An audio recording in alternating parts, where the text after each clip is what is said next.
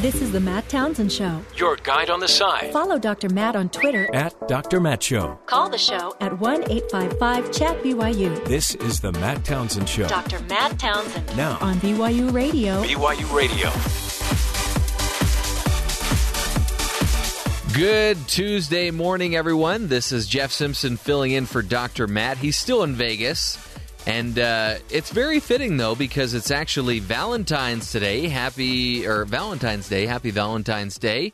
Joined here with Terry South and Colin Tanner. Yesterday, as you know, you may remember that yesterday was Love Yourself Day. There was some confusion on what the actual title of the day was.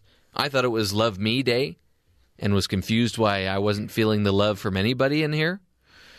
Was a little hurt.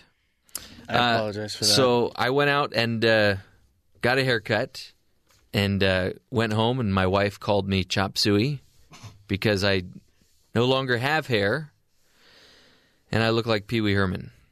So, very good. But today is Valentine's Day, so forget about yourself. Don't love yourself anymore. Love your significant other and all those around you. I guess you could throw yourself in there with everyone else. But, yes, get a flower, get some chocolates. Terry, have you changed your mind about getting your wife a gift? No, my son did. Oh, okay. He changed your mind. No, that was the plan. He changed his mind. The plan is it's not me. It's about the kids. It's the kids. Okay. It's the kids who get them stuff. So I was planning on taking my two daughters a flower. I thought that'd be a cute idea because they get chocolates everywhere else.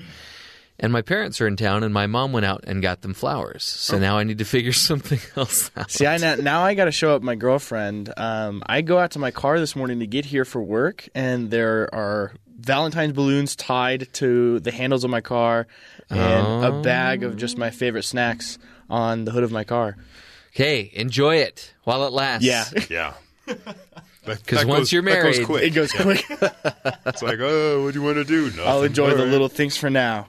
Happy Valentine's Day. Colin is the optimist and the love-struck one in the room. Though yesterday we had Kim Giles. Yes. She had it was a phrase of something like, you're the best decision I've ever made, or something of that nature. Yeah. I'm really lucky to be married to you. She said that was another something one. like that. A phrase. And I used one of those on my wife last night. And she burst out laughing. Oh. She just looked at me like, what do you want? What did you break? What's going on? You know, I'm willing to bet you. That's awesome. I'm willing to bet you were anticipating that reaction. That's why I did I'm sure you've been married long enough that, She knows that's not happening. Yeah. Well, go home and use some of those good one-liners on your wife Maybe and your she'll laugh girlfriend. at you. Maybe she won't. It was a good moment. Yeah. We'll feel the love today. I can feel it today. Happy Valentine's Day. We will get to some more fun Valentine's Day discussions and topics, including one coming up in the second hour with Caitlin Thomas about the worst Valentine's Day gifts ever. Luckily, I don't think I've ever had a bad Valentine's Day gift. But we'll get to that fun stuff here in just a bit. But first, let's head over to Terry South, who's going to give us a taste of what's going on around the rest of the country. Terry, what's up? Michael Flynn, National Security Advisor, resigned Monday night after it was revealed that he had misled Vice President Mike Pence and other top White House officials about his conversations with the Russian ambassador to the United States, according to a person close to the Trump administration. Mr. Flynn, who served in the job for less than a month, stepped down after days of reports that he had spoken to an ambassador from Russia in late December about American sanctions against Russia weeks before Mr. Trump's inauguration. Mr. Flynn previously had denied that he had any substantive conversations with the ambassador. Mr. Pence repeated that claim in television recently, as early as this month. I believe it was on 5 different Sunday morning shows the same day. But on Monday, a former administration official said the Justice Department last month warned the White House that Mr. Flynn had not been fully forthright about his conversations with the ambassador. As a result, the Justice Department feared that Mr. Flynn would be vulnerable to blackmail from Moscow. I would think that there was some pressure for him to resign there. But as it says, they knew a month ago. The Justice Department said a month ago. So right about when he was sworn in. Yeah, pretty much. Moving on, in a 53, we'll get to more of that in a minute. In 53-47 vote, the Senate confirmed Steve Mnuchin as a Treasury Secretary on Monday night. Earlier in the day, reports cast doubt on his confirmation chances, citing 4 Republicans said they would unsure of their votes. A former Goldman Sachs banker, Mnuchin has been criticized for his coziness with Wall Street.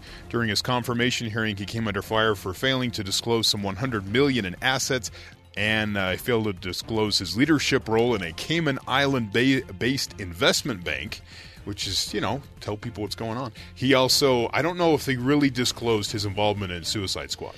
But as we all know, Suspect is a movie. You don't have to disclose that. Like if you want to become, I'm spitballing here. If you want to be the president of the United States. Well, no, the president, it's different rules, as we keep being told. It's a different ball game. No, he needs to pay for Suicide Squad. Yeah, that didn't quite meet the measure there. So the vote, as expected, along party lines, but they had enough. They didn't need a vice presidential tiebreaker.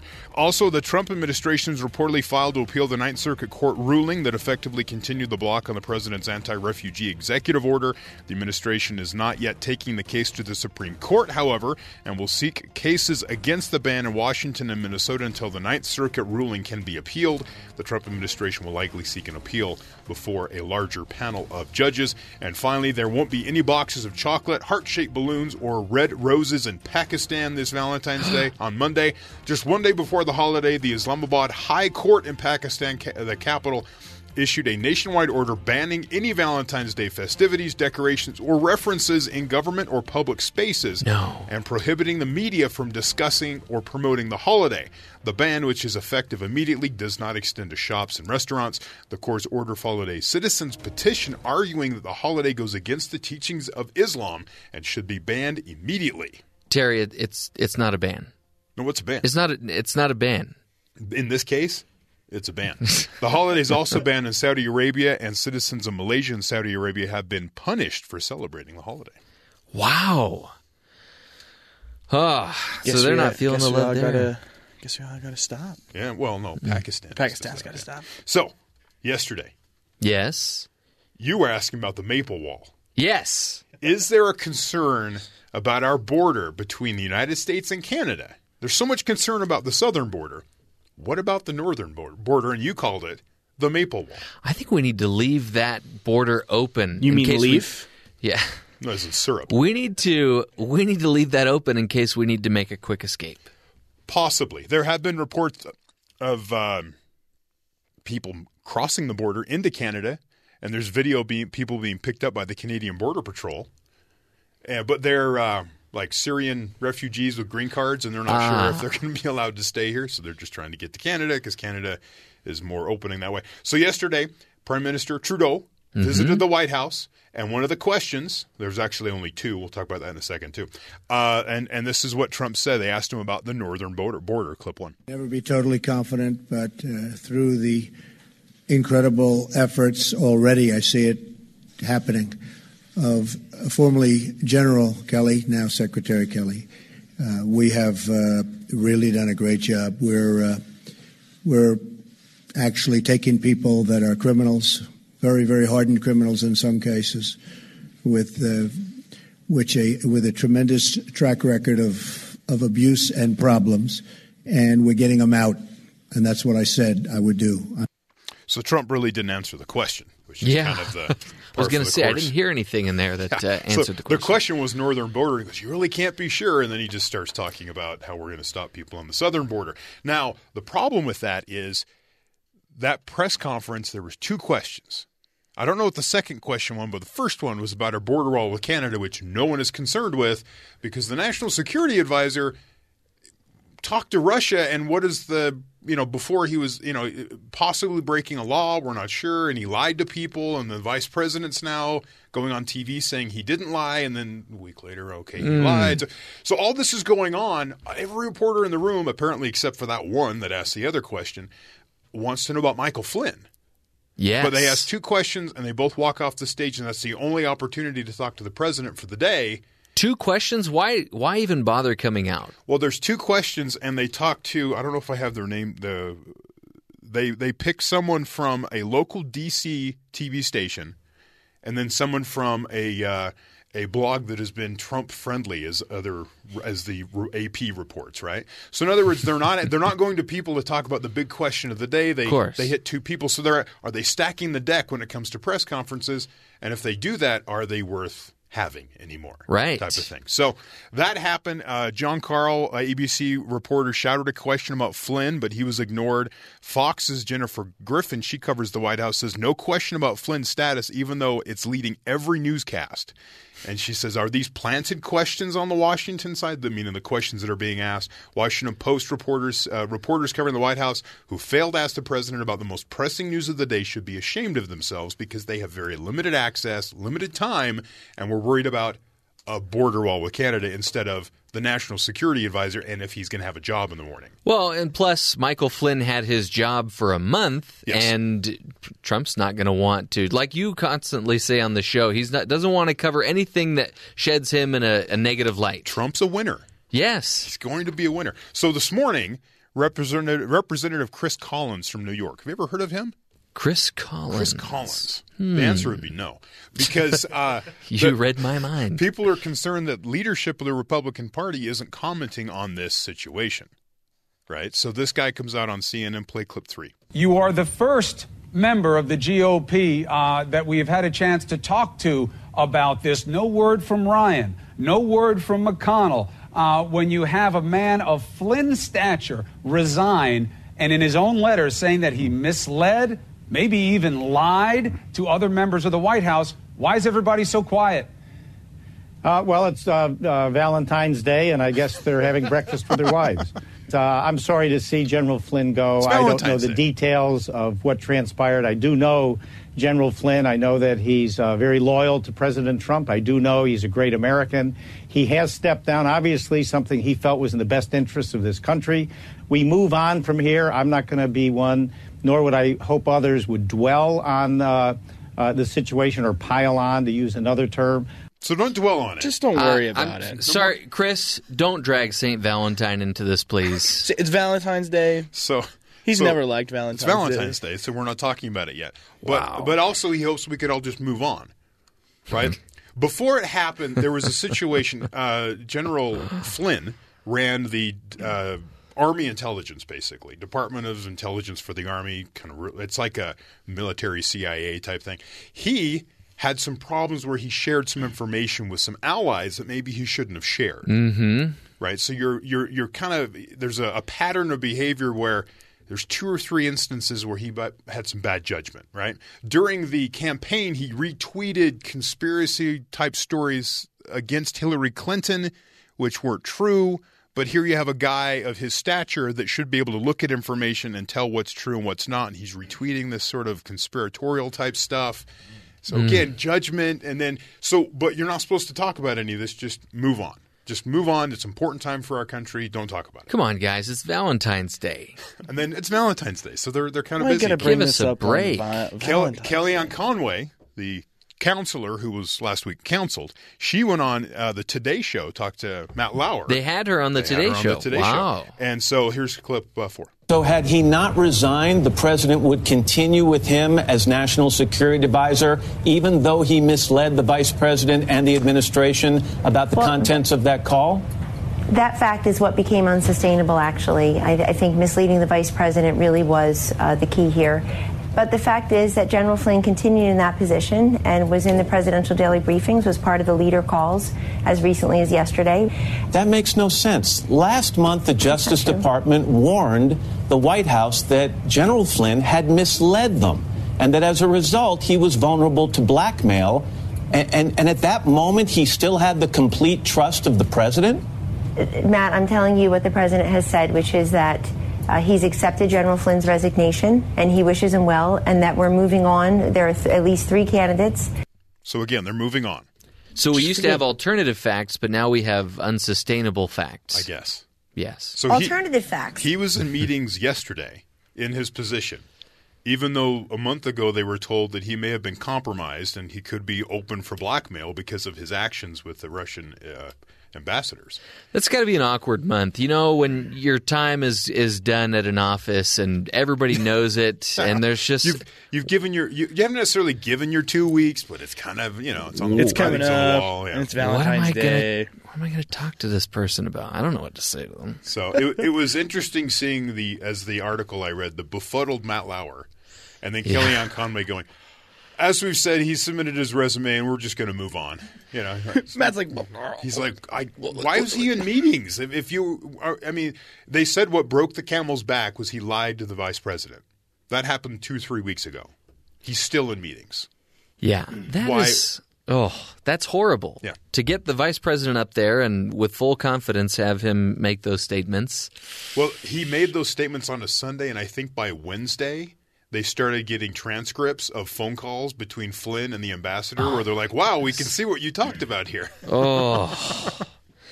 Well, at least Kellyanne Conway didn't say, come on, it's Valentine's Day. Just give us a break.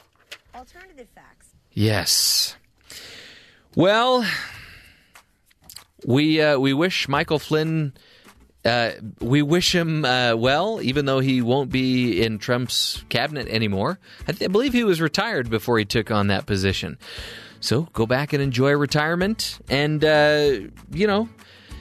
find your new dream, which is interesting because coming up next, we're going to be speaking to Dr. Mark Rank, who's going to be talking to us about the American dream, the evolution of that, and what that means exactly. When we return, this is The Matt Townsend Show.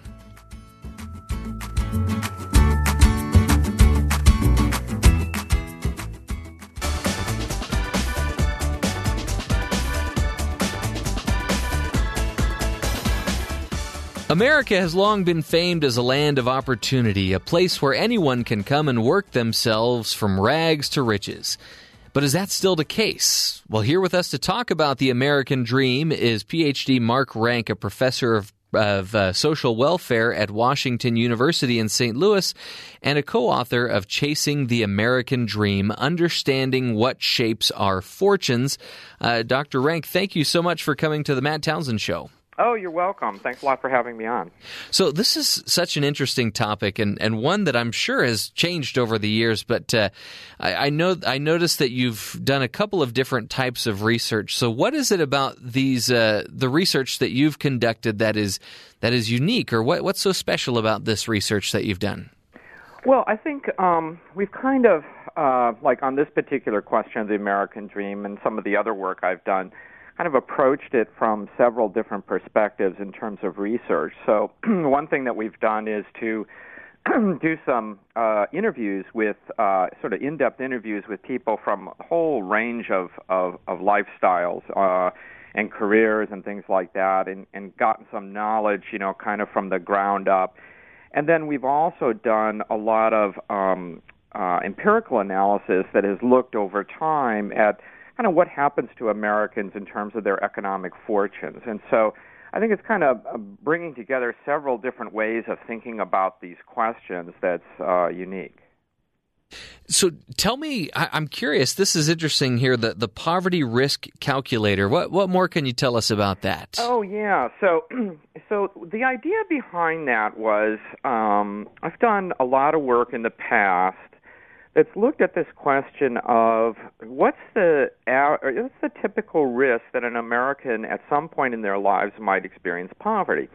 And so I and my co-authors have done a lot of research on that. But I was thinking, it would be really important to be able to kind of put that research into people's hands. And so what we've developed is this poverty risk calculator, and we have a website dedicated to that. We're actually doing a next version of that will come out in a couple of weeks, but it's online now. And what it does is it works the same way as the heart kind of disease risk calculators do, which is to say, okay, put in some information about yourself, your age, your education, race, gender, all of those kinds of things. And based on that, you'll get a probability of what the likelihood of experiencing poverty in the next 5, 10, or 15 years is. And again, it's kind of like the idea when you go to those websites with heart disease calculators that ask you for your cholesterol and your blood pressure and these things, and then say, your risk in the next 10 years is, 20% or whatever. So we've done the same thing, except it's with economic risk. And I think it's really important because, first of all, going there, you can see what your individual risk is. And for a lot of people, it's not trivial. It depends, but it may be fairly significant. But also you can see how that risk varies depending on things like race and education. So it really gives you a gauge of kind of the inequalities in America. That's fascinating. Is there any data on how accurate this calculator is? Well, it's based on, the longest-running longitudinal data set in the world is called the Panel Study of Income Dynamics, and it started in 1968, and it's a national sample, and it's been running every year since then. And so the numbers in the calculator are based on, 40 or 45 years of information, and, it's a very large sample, so the confidence on those statistics is pretty good. Of course, there's some variation and some error in there, but overall, we have a pretty good degree of confidence in what those statistics are.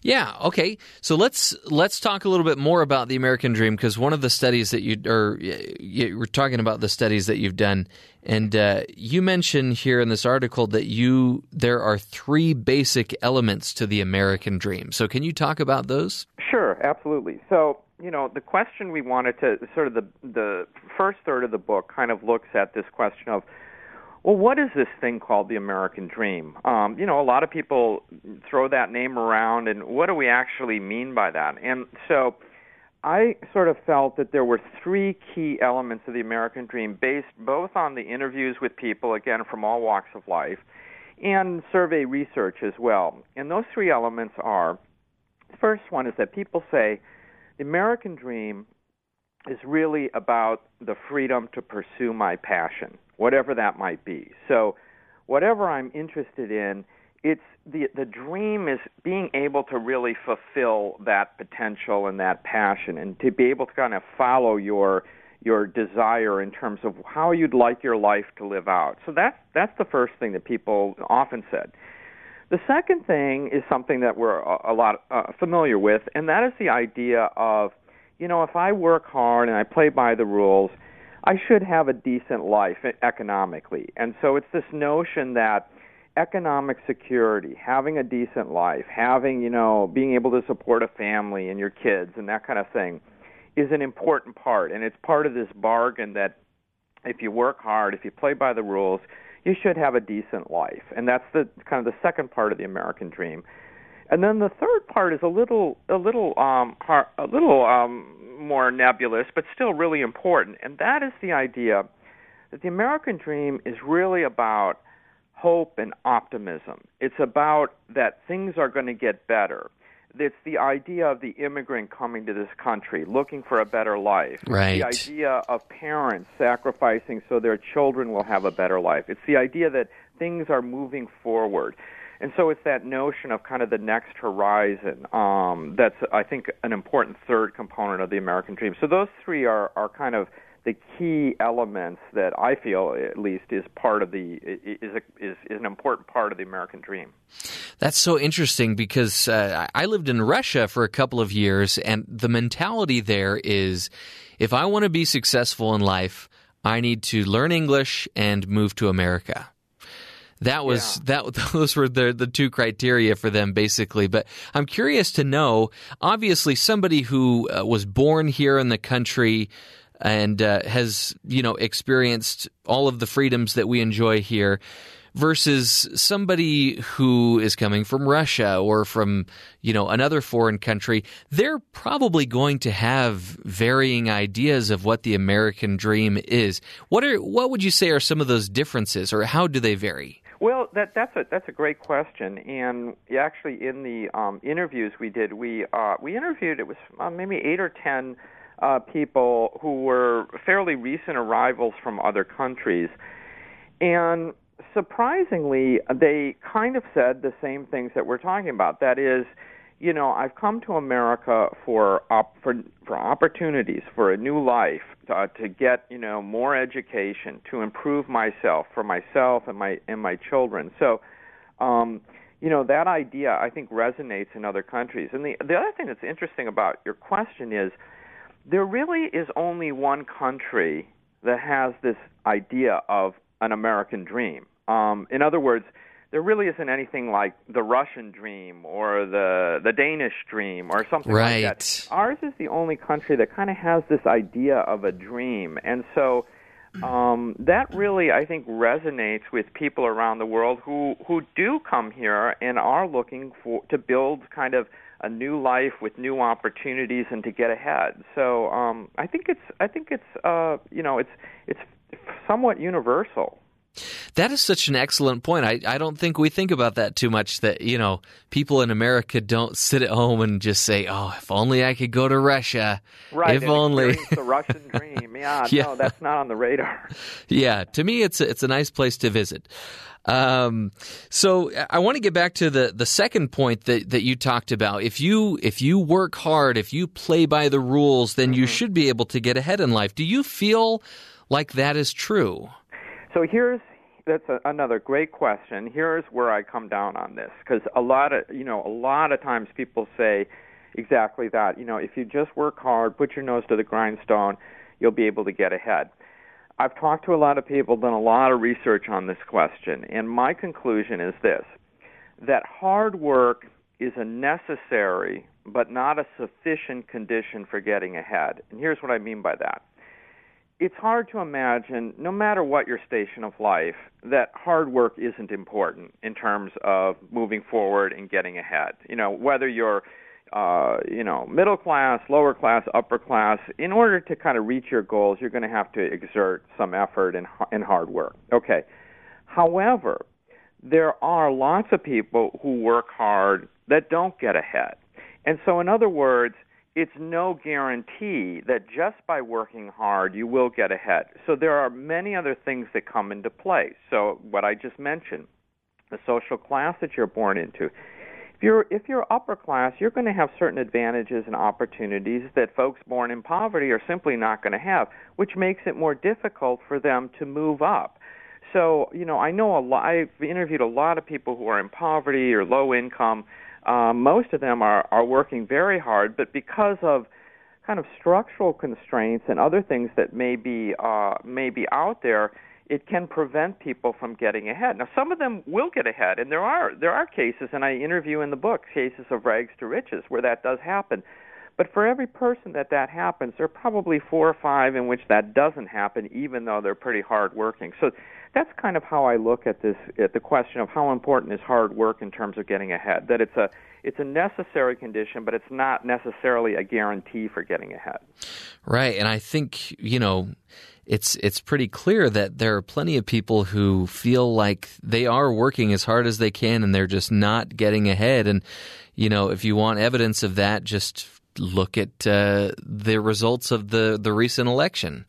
I think a lot of people felt like their voices weren't being heard, and they were doing all that they could and still weren't coming out on top. Oh, absolutely. And, that raising the sort of the current political climate, I think, is a really interesting point, because it has been the case that, in the United States over the last 30 or 40 years, what's happened is we've been producing kind of more and more low-wage jobs, and so people are working, but they're feeling, and they're right, that they're not getting ahead. So I was just talking in my class yesterday. If you look at full-time wages for male workers in the labor force, those wages in 2000 and in 1973, in 2015 dollars, was about $54,000.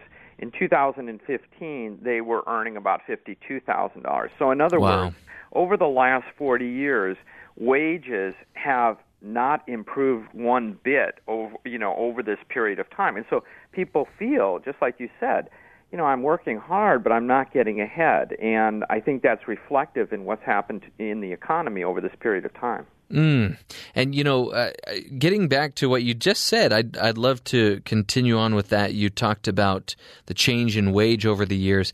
How has the American dream itself changed over the years?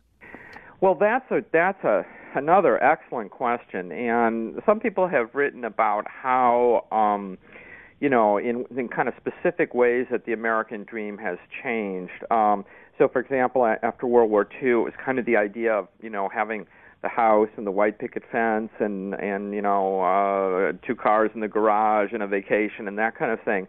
But I think what I've tried to focus on are things that have kind of remained important over a long period of time. And I think those 3 things that I mentioned, this idea of freedom to pursue, of economic security, and of hope and optimism, have kind of remained for long periods of time. And so, although some of the specifics have changed, I think those things have remained. The other thing that's interesting about this question of over time, the American dream was actually coined by a guy in, it was like 1931, and he wanted to title his book The American Dream. And his publisher said, nobody's going to buy a book about a dream, and rejected the title. Now, the book was about the American dream, and it was really the first time somebody really talked about that. But it was interesting that the publisher at the time said, that's not a title that's going to sell.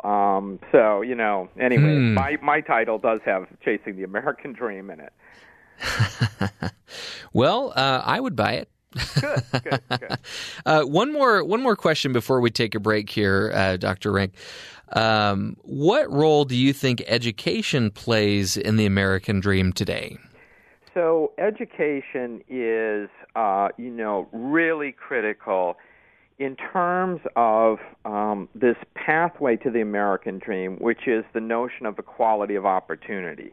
So in America, the idea is that everybody should be entitled to certain opportunities that allow you to get ahead. And probably the most important of those opportunities is education. So I view it as absolutely critical to the idea of achieving the American dream. And, unfortunately in our country, and we can talk more about this after the break, but we don't have equality of opportunity when it comes to education. So some American kids are getting, a really good education, others are not. And that really flies in the face of the core American value that, everyone should be entitled to at least equality of opportunity. Absolutely. Dr. Rank, thank you so much for being with us. We will take a quick break and we'll continue the discussion. We'll talk more about education and the role that plays in the American dream. This is Jeff Simpson filling in for Dr. Matt while he's still in Vegas, not at the craps table and not drinking, but having a good time with his lovely wife, Marty. And I don't know if he wanted me to tell you what his wife's name was, but there it is. We'll take a quick break. When we come back, we'll talk more about the American dream with Dr. Rank. We'll be right back.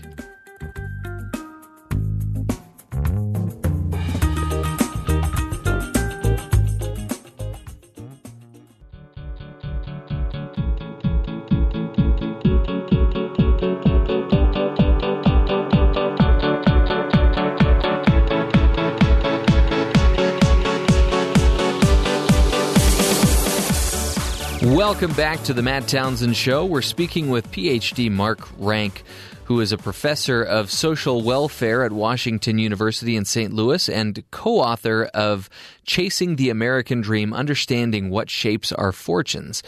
Mark is widely recognized as one of the foremost experts and speakers in the country on issues of poverty, inequality, and social justice. He is also of Living on the Edge, the Realities of Welfare in America and One Nation, Underprivileged, Why American Poverty Affects Us All. In addition to writing books, Dr. Rank has published articles in numerous academic journals across a wide variety of fields, and he rejoins us here on the Matt Townsend Show. Dr. Rank, thank you so much for being here with us. Oh, you're welcome. So before we went to break, we were talking about what role education plays in the American dream, and it seems like, and I may be way off on this, but it seems like today, more than ever, you can get a fantastic education and still just struggle to realize that American dream. Is that a problem that is that a problem with our country? Do students have unrealistic expectations? What role does that play?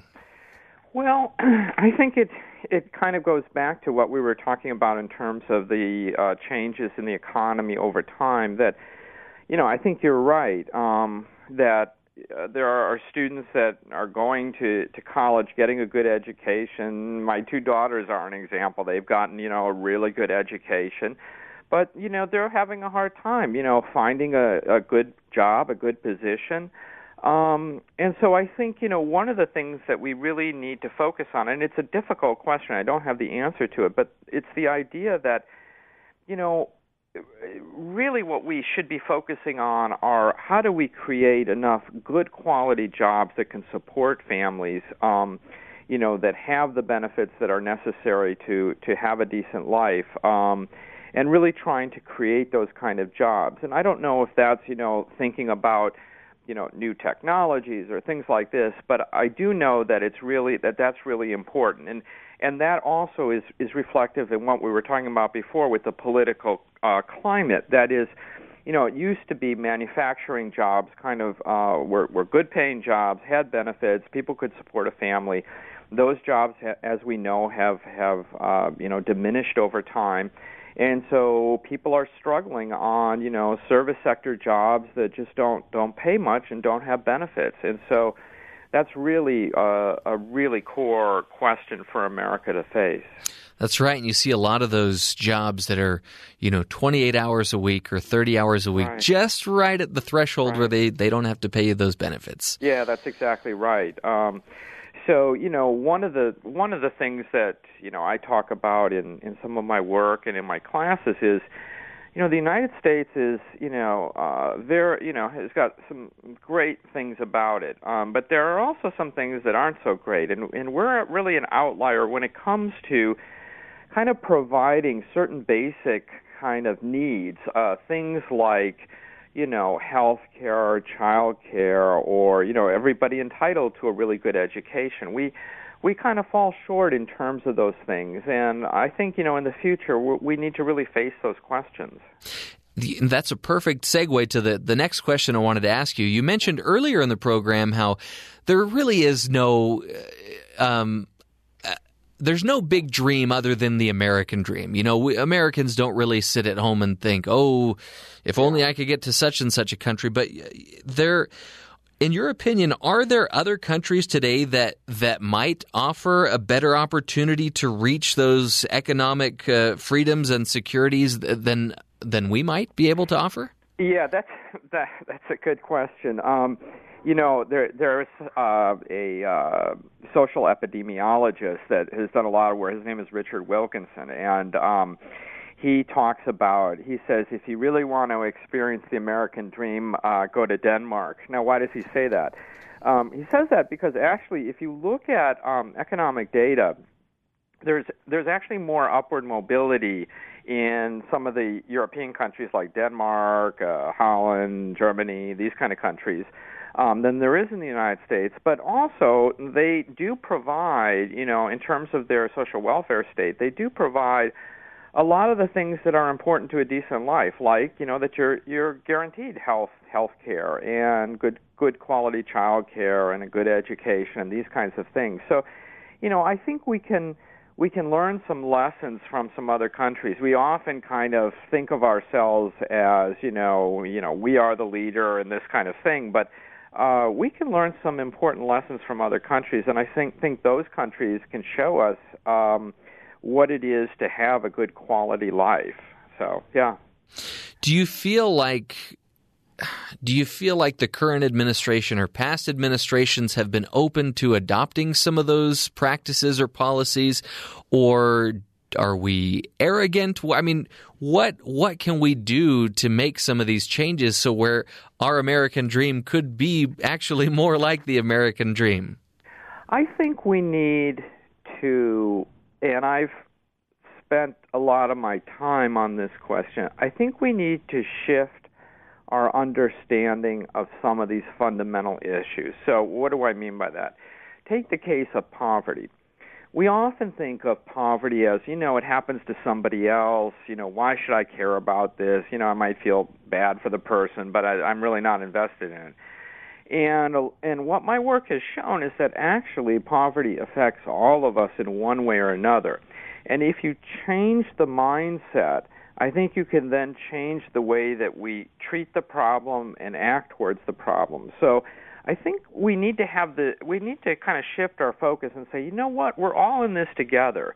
We all have, there's all a vested interest in, for example, every child in this country should be able to reach their potential. Now, how can we do that? Well, we can do that through, education and things like that. But that's the kind of mindset that we need, is how can we have a country that everybody is really able to fulfill their potential? And that, as I said earlier, is really what the American dream is about. And, it's interesting because you talked about children and poverty.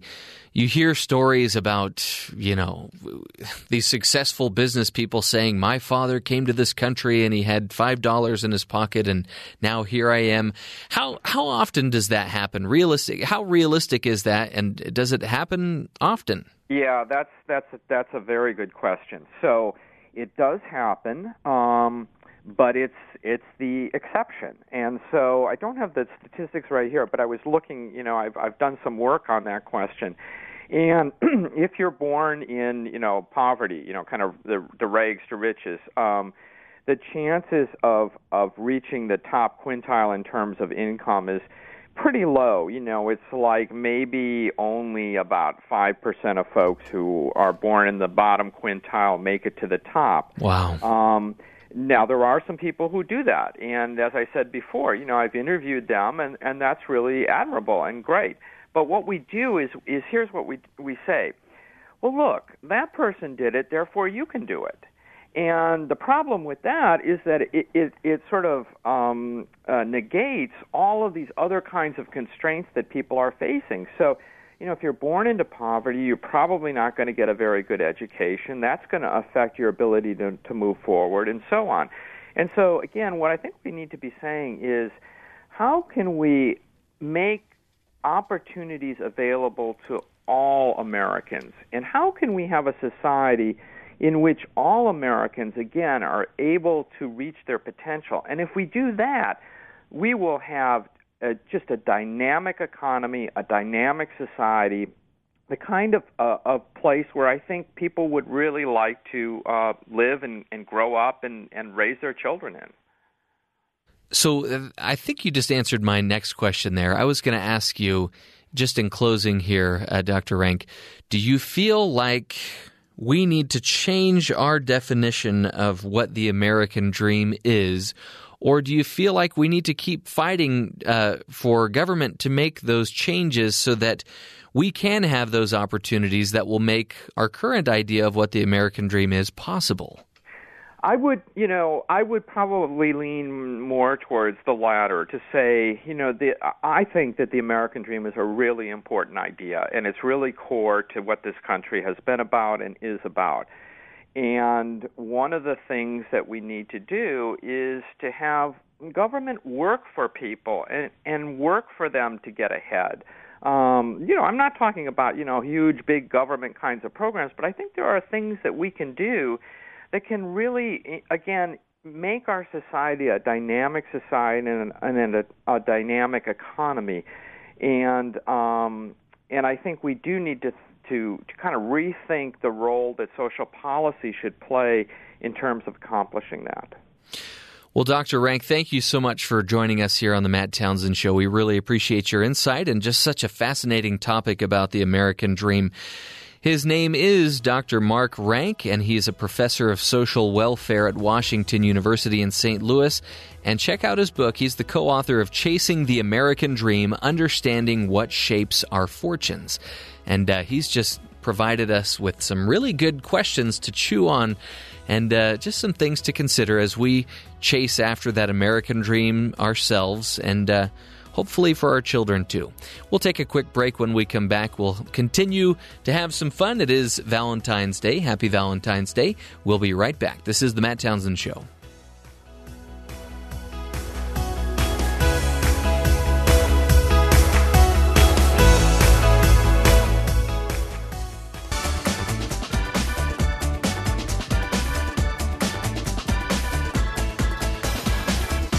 Welcome back to the Matt Townsend Show. We're celebrating Valentine's Day here on the program, and we just spoke with Dr. Mark Rank, who talked to us about the American dream. And I would think that for many people, the American dream, somewhere in there would involve marriage. Wouldn't you say, Terry?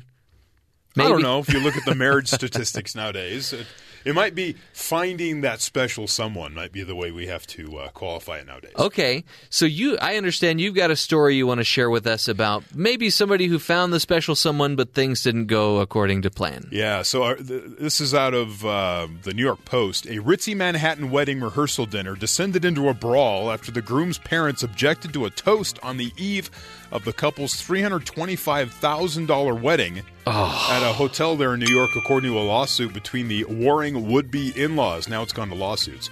At some point during the chaos, the seething bride gave her betrothed an ultimatum. Make a choice, me or your mother, according to a source. Oh, that's tough. Apparently, he chose his mom because the ceremony was canceled. He sued his bride, and the father of the bride sued the would-be in-laws. The bride's brother said the ultimatum never happened, so that's fake news, apparently. On fake news. This is October 28th. We're hearing about it now because it's gone to court. The night before the wedding of Bradley Moss to his wife Amy Bruzza, B-Z-U-R-A, I don't know, it's kind of a weird name, were to tie the knot. Bradley's parents hosted a meal at a local restaurant. The parents took offense at the bride's brother, who was about to make a heartfelt toast, and a video tribute, says the Manhattan federal lawsuit that was filed. One of the fathers then explicitly and angrily declared that Adam was not allowed to speak at the dinner. And then growled, "Do you know what I can do to you?" the suit claims. Whoa. I'm not sure if that's physically, legally. I think he was 4'10", and he could said have been. that. Yeah. He threatened to kick Adam out, and the events began to escalate. Wendy Moss, 60, began arguing with Adam and the groom's brother.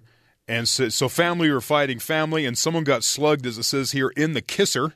So there was fisticuffs. Well, did this take place in the 40s or something? No. I'm going to knock you in the kisser. This was last October. This is right before Halloween. The groom's father then charged Adam, while another one struggled to hold it. The other father held back So the two fathers are fighting. They're trying to get to this guy that was trying to give the toast. No word on what the toast was, but the evening ended in shouting and tears, the groom's mom phoning guests on the spot to tell them that the big event was off. You know, it's always the brother. It's always that darn brother that gets up to make the toast and is like, "Hey, remember that time we went to Costa Rica and we had those 2 crazy nights? You remember, right?" Totally. Yeah. Oof. Well, that's too bad. And that's a tough choice because you've got your mother with whom you've lived your entire life, who's taken care of you, fed you, given you shelter, and then the woman that you've known for maybe a year who's going to make you go to work. And you don't get all those things for free anymore. Anyway, that's probably not the best way to look at this. We wish them well, and we hope that they can patch things up, because it is, after all, Valentine's Day, and it's the day of love, a day when we should forgive and just focus on each other's needs. We'll take a quick break. When we come back, we'll continue to have some more Valentine's Day fun here on The Matt Townsend Show.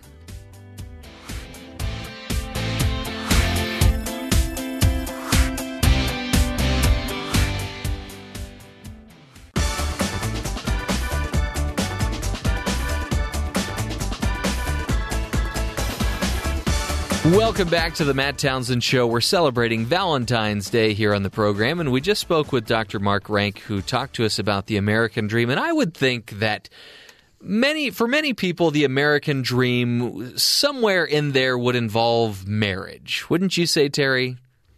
Maybe? I don't know. If you look at the marriage statistics nowadays, it might be finding that special someone might be the way we have to qualify it nowadays. Okay. So I understand you've got a story you want to share with us about maybe somebody who found the special someone, but things didn't go according to plan. Yeah. So this is out of the New York Post. A ritzy Manhattan wedding rehearsal dinner descended into a brawl after the groom's parents objected to a toast on the eve of the couple's $325,000 wedding at a hotel there in New York, according to a lawsuit between the warring would-be in-laws. Now it's gone to lawsuits. At some point during the chaos, the seething bride gave her betrothed an ultimatum. Make a choice, me or your mother, according to a source. Oh, That's tough. Apparently, he chose his mom because the ceremony was canceled. He sued his bride, and the father of the bride sued the would-be in-laws. The bride's brother said the ultimatum never happened, so that's fake news, apparently. On October... Fake news. This is October 28th. We're hearing about it now because it's gone to court. The night before the wedding of Bradley Moss to his wife, Amy Bruza, B-Z-U-R-A, I don't know, it's kind of a weird name, were to tie the knot. Bradley's parents hosted a meal at a local restaurant. The parents took offense at the bride's brother, who was about to make a heartfelt toast, and a video tribute, says the Manhattan federal lawsuit that was filed. One of the fathers then explicitly and angrily declared that Adam was not allowed to speak at the dinner. And then growled, "Do you know what I can do to you?" The suit claims. Whoa. I'm not sure if that's physically, legally. I think he was 4'10", and he Could said have been. that. Yeah. He threatened to kick Adam out, and the events began to escalate. Wendy Moss, 60, began arguing with Adam and the groom's brother.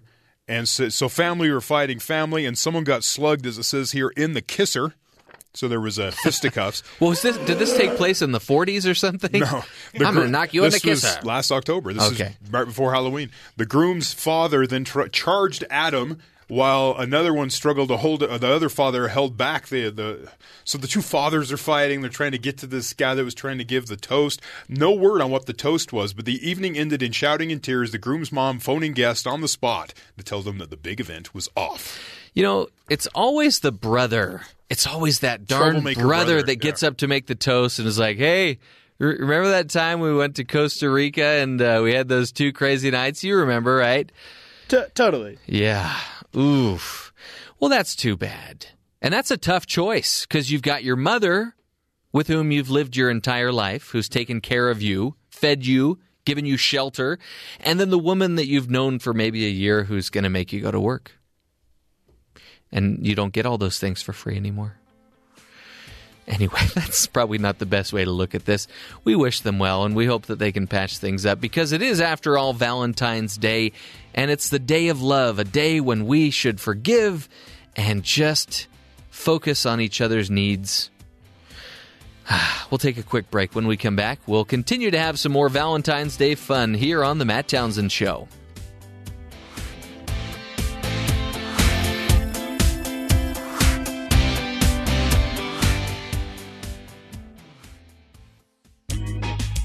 BYU Radio.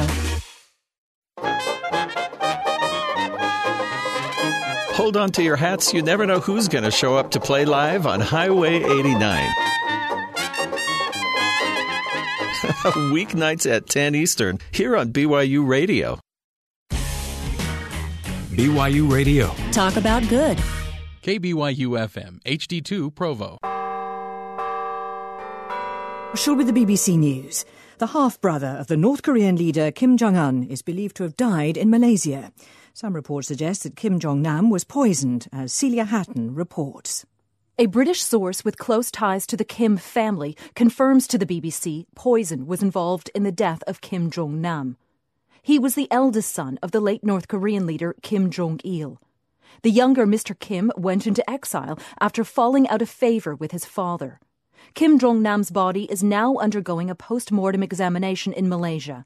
One South Korean media outlet said he'd been killed by 2 women using poisoned needles, though that has not been confirmed.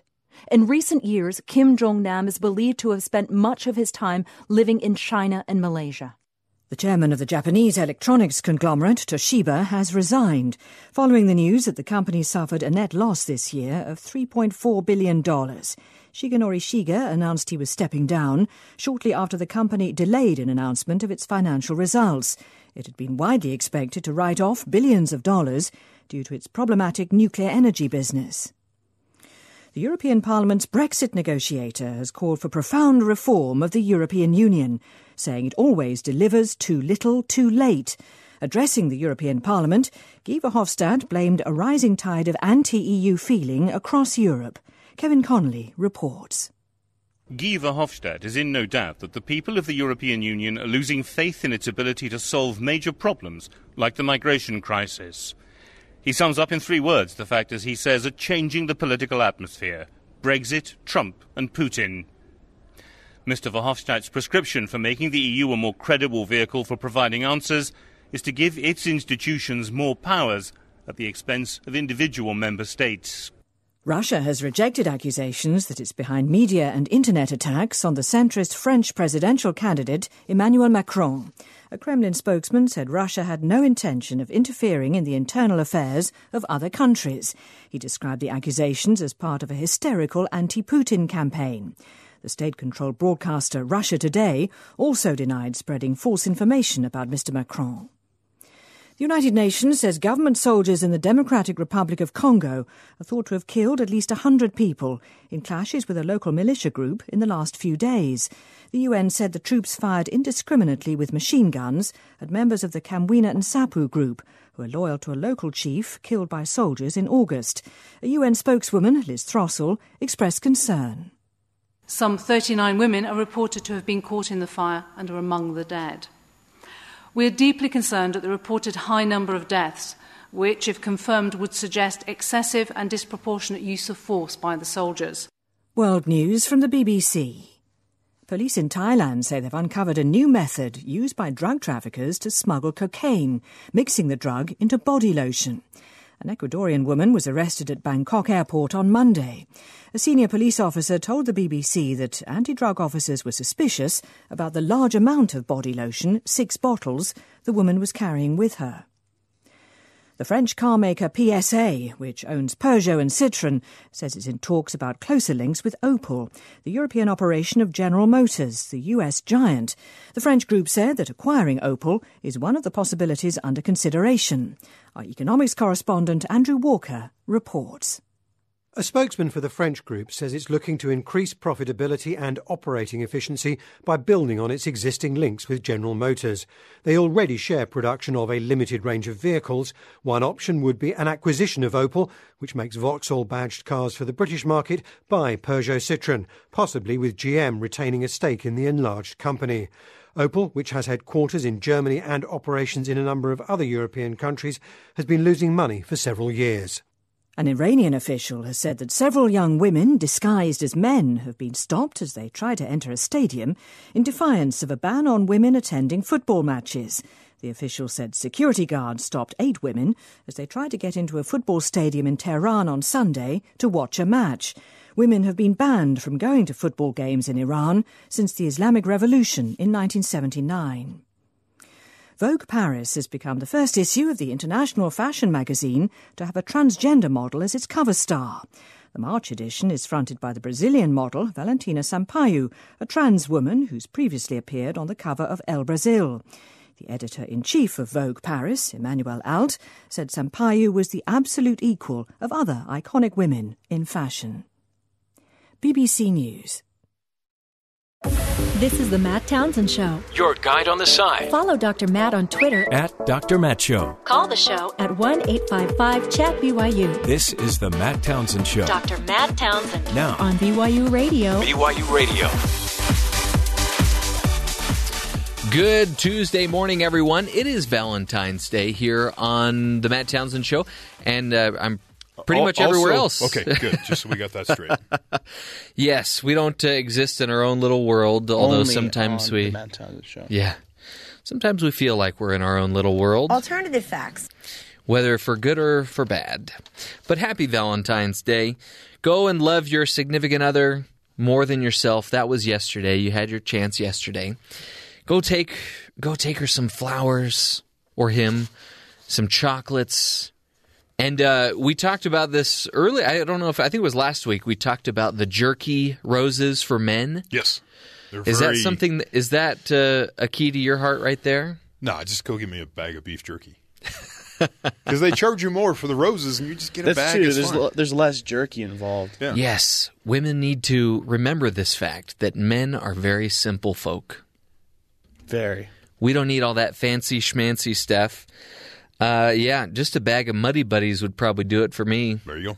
How about you, Colin? We should just try to see how many times we can skim out of every show you've said Muddy Buddies. I think I have a problem. Anyway, we're going to continue the Valentine's Day fun throughout the program. And in fact, later on in this hour, Caitlin Thomas, our wonderful producer, is going to be stopping by to talk to us about some of the worst Valentine's Day gifts. Have either of you ever had just a horrible Valentine's Day gift that you've either received or you've given? No. I met this girl. It was like 2 days before Valentine's Day. Barely knew her, and she came to my apartment on Valentine's Day 2 days later and gave me little heart-shaped cookies that she had made. I was really confused because I barely knew her. We went on one date. And if I recall correctly, you kissed this girl. So he wants to bring attention to that, but he didn't want to bring that much attention to it. See, men are simple folk. We don't need the cookies, just a bag of jerky and Muddy Buddies. Anyway, Caitlin Thomas will be here later to talk more about that fun topic.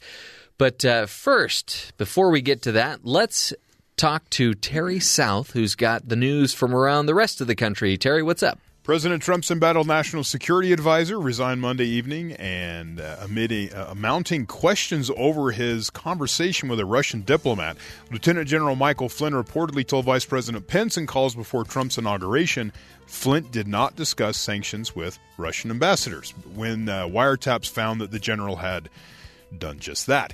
In his letter, one finding it interesting that he probably didn't think that people were listening to the Russian ambassador's telephone calls.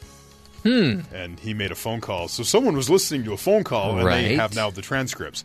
Because he was a private citizen at the time.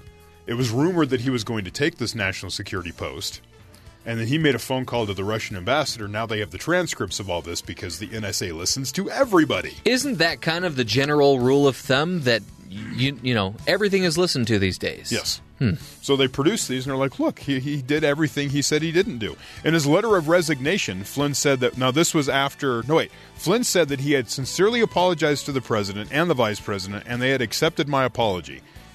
He then went on to gush about how great the presidency's been over the last several weeks, and Trump's changed the world. There was a huge gush at the end of admiration after he apologized for, causing the embarrassment that he has over the last few weeks. In a statement, the White House said Trump has named Keith Kellogg as acting national security advisor. No word on if he's involved with Serial at all. So don't ask. So you were thinking, about to say meaning they're still looking for a permanent one. There are 3 candidates. They are going to vet them.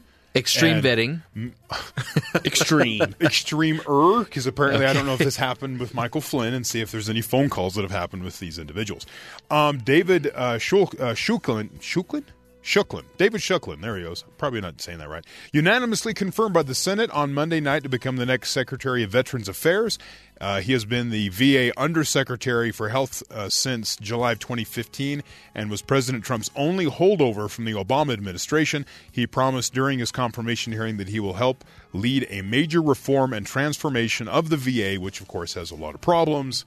A lot of delays in care to veterans, and they want to clean that up, obviously. So. That's probably a good, non-controversial choice to have a holdover from Obama's administration. Veteran affairs? Universal. Just go fix this problem. So, yeah, it's embarrassing for everybody because we're not taking care of our veterans. Yeah. So take care of them. Yep. And 4 Republican senators are reportedly having serious doubts about Andy Putzer, President Trump's pick for labor secretary. He's the guy that is the CEO of Hardee's and Carl's Jr. Oh. CNN reported Monday that a Republican from Alaska, Maine, South Carolina, and Georgia have informed the GOP leadership that they are withholding support for the confirmation of Putzer, with Republicans holding a narrow 52-48 margin in the Senate. That could spell serious problems for his confirmation. Senate Majority Leader Mitch McConnell may have to, as it says here, face the unwelcome task of advising the White House to pull the nomination instead of facing an embarrassing Senate floor defeat. Putzer's Senate confirmation hearing is slated for Thursday. He has said things about his employees at the fast food places. These are some of the worst people you could find for a job, and that's why you hire these people, because they're looking for that type of job. See, I was just going to say, I probably have more reservations about going to Carl's Jr. than I would about nominating Putzer. Right. Until you read some of the things that they've brought up as evidence against him. Republicans like him because he holds some of the similar views that they have when it comes to labor, like hourly wage and those sorts of things. He actually wants to lower the hourly wage. He thinks people that make hourly wages, it's too much. Minimum wage is too high right now. Interesting, because in Utah they're talking about raising it, but making it more of an incremental raise, as I understand. Sure. But you know that Western bacon cheeseburger sure is good, though. There you go. Little advertisement on the way out. And finally, a box of fruity candy is leaving one theater-goer more than a little sour. Of course, this is from TMZ, so hold on to your hat. A woman in California is suing the makers of Mike and Ike candies for allegedly tricking her into buying a nearly half-empty box of sweets. Ooh. The lawsuit filed against the Bethlehem, Pennsylvania-based Just Born Quality. That's the name of the company that makes the candy. They also make Peeps, by the way. Didn't know if you knew that. Really? Another candy I don't eat. The woman claimed she paid $4 for a box of Mike and Ike's at a movie theater in California, but estimates that it was filled with 46% of air. She also argues that since the candy is kept behind glass at the concession stand, she was not able to inspect or shake the box before purchasing. The report goes on. The woman conducted her own experiments with hot tamales and found that similar problem, i.e. the box was only half full. She notes, however, that Boston Baked Beans, a peanut candy made from this other company, does a much better job of filling its boxes. Well, I think people want hot tamales more than they want Boston Baked Beans. Right. True. And a statement from the makers of Mike and Ike says, these are baseless allegations and we intend to vigorously defend ourselves in court. So this is going to happen. I would never want to go up against Mike and or Ike in court. Or their friend Hot Tamale. Yes. So the other thing is maybe she hasn't purchased products before. I mean, you buy a bag of chips. Exactly. There's a lot of air in the bag of chips. Mostly This is common.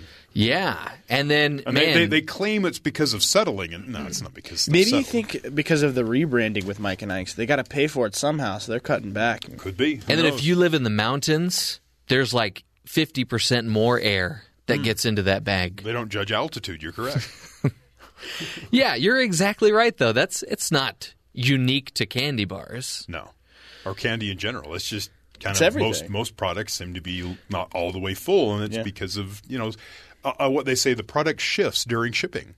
Yeah. It sounds like an excuse, which it is. They put the air in the bag so that the chips don't get crushed. They don't want to fill it with as much product as you want. That's what they're doing. She bought it at the movie theater, though? Yes. Okay. Which is her own fault because you don't buy things at the movie theater. That same box is $1 at the grocery store. Although, try sneaking in a box of Mike and Ike's into the movie theaters and not hear all the rattling as you're shuffling in there. Try not to do jumping jacks on the way in. You're probably okay. Just sneak in a bag of Muddy Buddies. I took a bunch of candy with me to the movie on Saturday.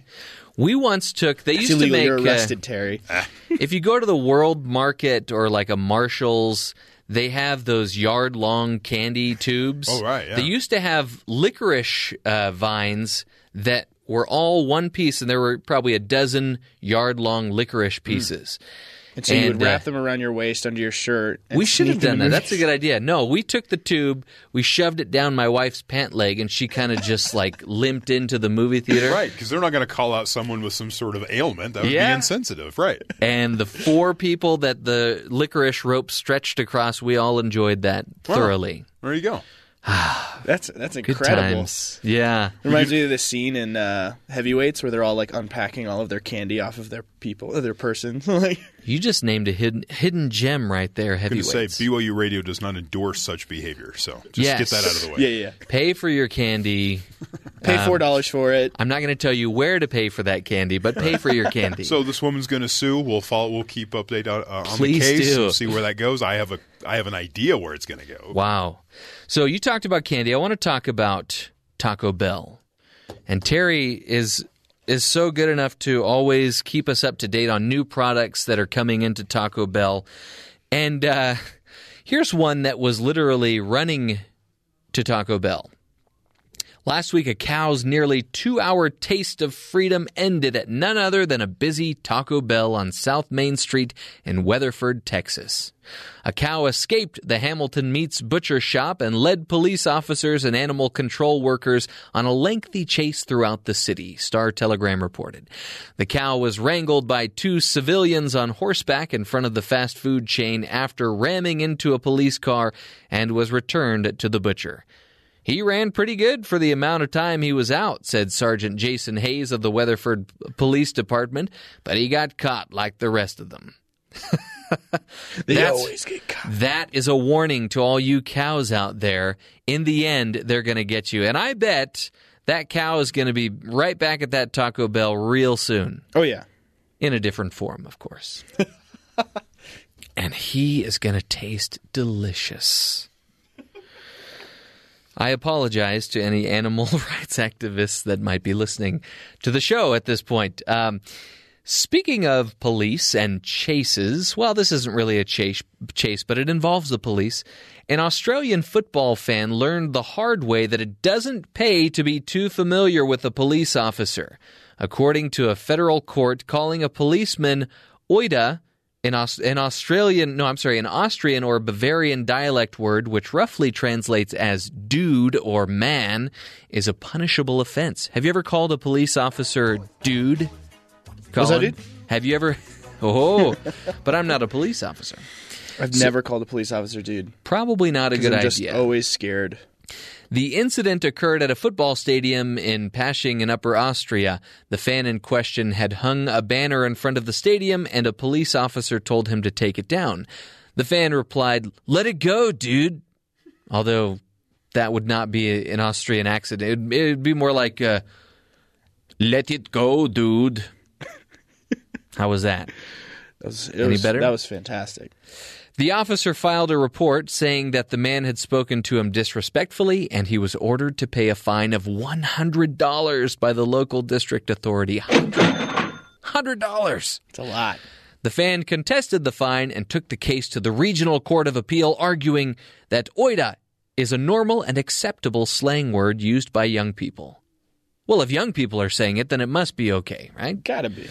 The court looked into the origins of the word oida, and I have no idea if I'm saying that correctly, and found that it comes from the Viennese word hawara, meaning friend or crony. It ruled that the word is not appropriate to use when speaking to a police officer, as the police are not friends or cronies of the general public.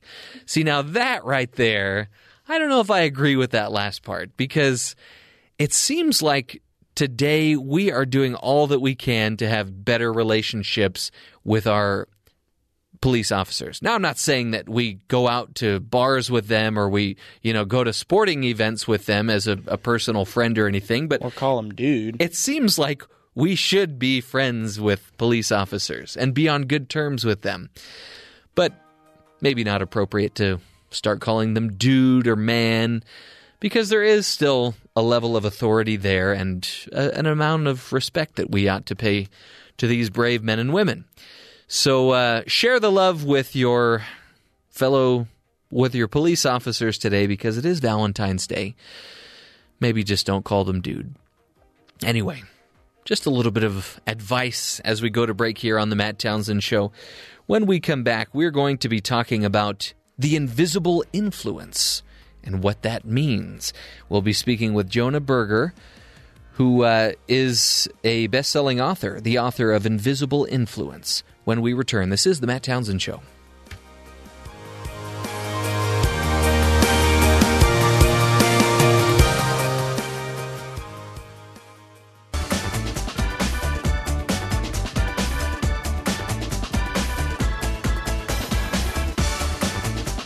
Welcome back to the Matt Townsend Show. This is Jeff Simpson filling in for Dr. Matt, who's in Las Vegas right now. He'll join us later on this week. If you're like most people, you think that your choices and behaviors are driven by your individual personal tastes and opinions. You wear a certain jacket because you like the way it looked. You picked a particular career because you found it interesting. The notion that our choices are driven by our own personal thoughts and opinions is patently obvious, right? Well, here to argue the profound impact that others have on us is Jonah Berger, author of Invisible Influence. He's also a marketing professor at the Wharton School at the University of Pennsylvania and author of the recent New York Times and Wall Street Journal bestseller Contagious, Why Things Catch On. And we're grateful to have him here on the Matt Townsend Show. Jonah, thank you for joining us. Thanks so much for having me. So your interest in social influence, it started with you. This is so interesting. It started with you riding your bike in California. Can you talk to us more about that story? Sure. It starts actually in a slightly different place. I was telling a friend of mine I was doing research on social influence, and he's a lawyer in Washington, D.C., and was lamenting the power of influence on his colleagues. He said, God, all D.C. lawyers are the same. The first thing they do when they make partners, they go out and they buy a new BMW. And I said, oh, that's interesting, but aren't you a D.C. lawyer and don't you actually drive a BMW? And he said, oh, yeah, but they all drive gray ones and I drive a blue one. And what we thought was so interesting about that story is even when we behave the same as others or similar to others, we think we're really different. And so we actually did a study on this. So I biked around Palo Alto, California, putting little surveys on the windshield wipers of cars. Actually BMW drivers' cars. And on the first side of the survey, it asked them what influenced their car purchase to rate a variety of factors like price and gas mileage and also social influence, how much they bought their car to fit in with their peers or look good to others. On the back side, it asked them to write about a friend who owned a BMW. They didn't know what the survey was about. Just write about someone else you know who owns a BMW and answer the same questions about them, how much their car purchase was influenced by price and gas mileage and a host of other factors. It turned out for normal things like gas and price and those sorts of things, there wasn't any difference between ourselves and others. We thought we were both somewhat influenced by those factors. And sure enough, people did see social influence. When it came to thinking about a peer's car purchase, they said their peers were hugely influenced by what others were doing, by what the media suggested, by a desire to fit in. But when it came to themselves, them buying a BMW, even though it was the same car, they thought they weren't susceptible to social influence at all. When it came to their purchase, they said it was all about the gas and color and how it drove and nothing about influence at all. And so we do see influence. When we look around, we see others being susceptible to influence, but we never see it in ourselves. That's so interesting. Have you ever seen the movie Meet the Parents? I have, yes, a long time ago. There's that scene where Ben Stiller comes to meet Robert De Niro, and he pulls up in a gray rental car. I think it was a cream rental car. And Robert De Niro said, oh, cream car, huh? Did you choose that? Oh, no, they just gave it to me. Interesting. They say that geniuses pick cream, but you didn't pick it. Just remind me of that scene. Interesting. So how many people are actually strongly influenced by others? What have you found in your research? It's not how many people, it's everyone. In fact, research shows that 99.9% of all our choices, decisions, and actions are shaped in some way by others around us. Wow. And sure enough, sometimes it's our family and our friends. One person recently told me, I think it's a great quote, that we're the sum of our 5 closest friends. Our close others have a big impact on what we do, but same with the other people around us who we might not expect. The person who sits across from us on the bus. The person who sits next to us at the office. These others that surround us have a subtle and often surprising impact on almost everything we do. From the simple decisions we make, like what breakfast cereal to buy, to the complicated ones like what car to drive or which house to purchase. We think that those decisions are made by us, our preferences, our likes, and our dislikes. And sure enough, those things have a little bit of an impact, but they're subtly shaped by others around us, often without our awareness.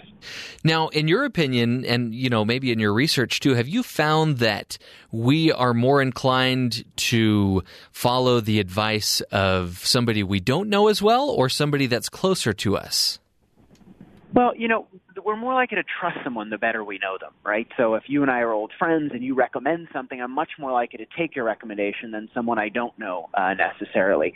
But similarity matters as well, right? So you and I may be great friends, but if you like spicy food and I hate spicy food, the fact you like a restaurant may not be enough for me to go check it out.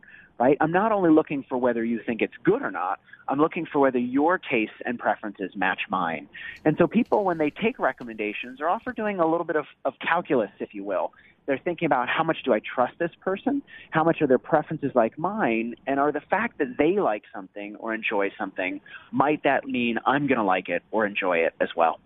That's so interesting. And yeah, it really does depend on the relationship and the preferences that you have.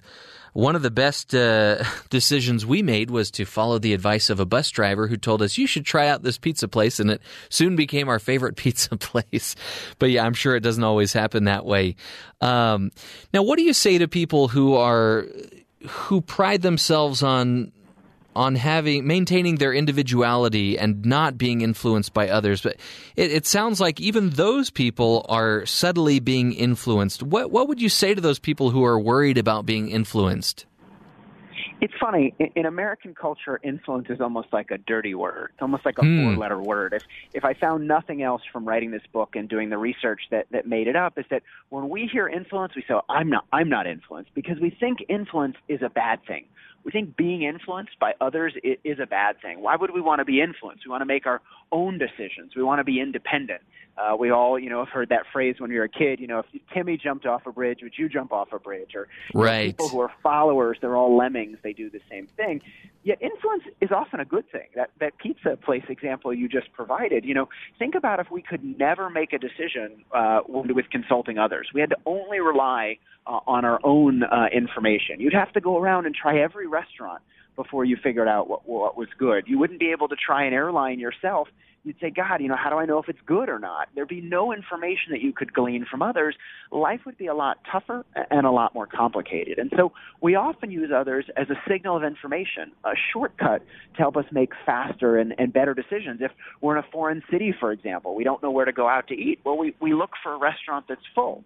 Why? Well, we assume if it's full, it must be good. We use others as a signal of information. And so influence by itself is neither good or bad. There's certainly cases where we're influenced to do bad things. We follow others who make worse choices in groups because we merely go along. Yet in other cases, it leads us to make better decisions. And so it's really only by understanding influence, by identifying it and understanding how it works, can we take advantage of its power? Can we take advantage of its upsides and avoid its downsides? That's another good example of how to find a good restaurant. One of our other favorite restaurants we discovered because we were walking around and said, hey, let's go try that one. That's got a line out the door. And sure enough, it was good. So getting to that, digging deeper into that, obviously you mentioned that we are at times subtly influenced, much more so than other times. How do we identify the point of origin or the person who is influencing us or a group of people? How do we identify that person or those people? I think it's about paying attention to our choices and noticing when our choices are being shifted in a way that we might not prefer. Imagine you're out to dinner, for example, with a group of friends, and you have in mind what you're going to order. You've picked the mahi-mahi. It looks delicious off the menu. You can't wait to order it. Well, the waiter actually doesn't take your order first. They take one of your friends, and then they take another one of your friends. And by the time it gets to you, someone else has ordered the mahi-mahi. Now, the chef's not out. There are multiple mahi-mahi. Everybody can have the mahi-mahi. Yet the mere fact that someone else at your table ordered it, the fact that someone you know ordered it, actually can make you less likely to order it. And not only are you less likely to order it, but by switching your order, you end up being less happy as a result. It turns out that most people end up switching their choice, end up picking something else, and they end up being less satisfied with what they chose, even though they don't necessarily realize it. And so those are the type of situations where, hold on, influence isn't just attracting. It's like a magnet. It can also repel. It can lead us to do the opposite of something else and not always be happy with it. And so really, in the first place, we need to pay more attention to our choices and say, well, hold on, are others leading us in the right direction, or might they leading us astray? That is so true. I just had this huge smile on my face as you were using that example. It seems like every time I'm out to dinner with my wife, there's this mentality of, oh, we can't order the same thing. You order this and I'll order this and we can split it and we can try a little bit of everything. It's kind of like with how a lot of women won't wear the same outfit as another woman, Interesting. Let's do this. Let's take a break, and when we come back, we'll continue this discussion of the invisible influence. We're speaking with Jonah Berger, who has so graciously come on to our show, and we've got him for about another 10 minutes, so we'll get back to this topic here in just a couple minutes. This is the Matt Townsend Show, helping you live more influenced and informed lives when we return.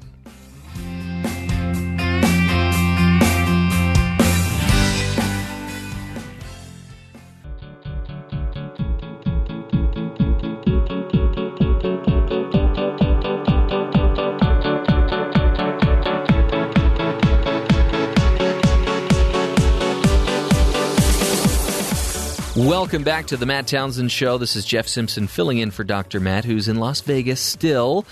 And we've been speaking with Jonah Berger, who is a marketing professor at the Wharton School at the University of Pennsylvania and also an author. His latest book is Invisible Influence, The Hidden Forces That Shape Behavior. Dr. Berger has spent over 15 years studying how social influence works and how it drives products and ideas to catch on. He's published dozens of articles in top-tier academic journals, consulted for a variety of Fortune 500 companies and popular outlets like the New York Times and Harvard Business Review.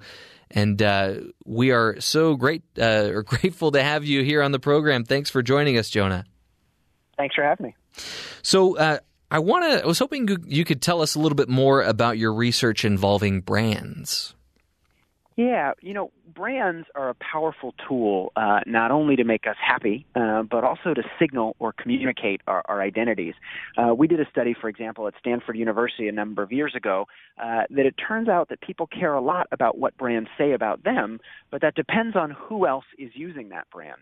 At the time, yellow Livestrong wristbands had just come out, those yellow wristbands that people are wearing. And so we sold them to students on campus. And then a week later, we sold them to the geeks on campus, sort of the students from the academic focus dorm. And what we found is once the geeks started wearing the wristbands, everybody else stopped. Interesting. Huh. So they liked the wristbands just fine. They didn't want to communicate that identity by wearing that brand. Wow. Oh, my goodness. So this research that you've conducted, how can businesses use this research to their advantage? I was working recently with an organization that wanted to get conservatives to adopt clean energy, so wind power, solar power, and the like. It turns out that conservatives should love clean energy. It reduces our reliance on big government, something conservatives should like. It reduces our reliance on foreign oil, something conservatives should like. And yet most conservatives don't support clean energy. And when we did some research, we found out there was a subtle reason why. When you ask conservatives why they don't support clean energy, you tended to get back a particular response, which is they said, well, Al Gore supports clean energy, and if Al Gore supports something, it's probably not for me. Because it wasn't just about the functional reasons of using clean energy or not, it was about what it said or communicated about them. And so the signal sent by buying something or using something is really important. What does it say about us to wear a certain brand, to adopt a certain hairstyle or a certain ideology? And how can we shift the meaning to help people engage in good behaviors? We want people to eat healthy, for example. How can we associate that with desirable identities to make people want to do it? Or if they're bad behaviors we want people to avoid, well, it's not just telling them it's bad for them. It's actually about associating them with negative identities that they don't want to hold. We did another study where we got students to eat healthier, for example, by associating junk food with undesirable identities they wanted to avoid. And to avoid those identities, they avoided eating junk food as well. That's so interesting. I was going to ask you, more in line with these negative things that we do that we don't want others to adopt. And I think of, let's just say a father who smokes or drinks and doesn't want his children to make the same choices that he's making. How in those circumstances, how can people not be influenced by those things that are so prevalent in their lives, whether or not it's a choice of theirs? Yeah, we did a study that looked at exactly this. We looked at drinking in college, for example. Unfortunately, binge drinking in college is a big problem. Many students don't want to drink, but they think others are drinking, so they end up doing something similar. And most of the appeals focus on information. They say, don't drink. Drinking is bad for your health. You shouldn't do it. Here are the reasons why you shouldn't do it. But it turns out that's not always enough, right? Because if people aren't doing something for information, if they're doing it because of identity, then the mere fact that you tell them it's bad for them isn't going to change their behavior. You need to change or shift the identity associated with that behavior. And that's exactly what we did in the study, right? We changed the identity that they associated with this particular behavior. Rather than associating it with a desired identity, we associated with an undesired identity, one they wouldn't want to hold. And that encouraged them to avoid it. And so same thing, I think, when we're thinking about our own families, for example. It's not enough to say drinking is bad or smoking is bad. We need to think about the identity it communicates. What does it say about someone to drink or smoke? And how can we get them to avoid doing it by signaling desired identities and avoid signaling undesired ones? Interesting. You mentioned earlier in the interview that influence is kind of a buzzword or a four-letter word, and conforming is something that's not always valued in our culture. You think of movements like the hipster movement, which is all about non-conformity. And, now that it's something that's been commercialized, is it possible to escape conformity? Influence isn't a bad thing, and we think conformity is bad, and we think, some people don't conform, certain people are different. There's a great South Park episode that played on this. So there were, one of the kids was thinking about becoming a goth. And we think about goths as sort of very outsiders and, dressing differently and having black nail polish and, black trench coats. And, sure enough, he was hanging out with the other goths and they said, "Oh, do you want some coffee?" And he said, "No, thanks, I don't drink coffee." And one of the kids says, "Oh, you can't be a goth if you don't drink coffee." What's funny about that is we think about certain identities as being different, but really they conform to their own set of rules or their own set of norms. Certainly they're being different from the mainstream in some ways, but they're also being very similar to one another.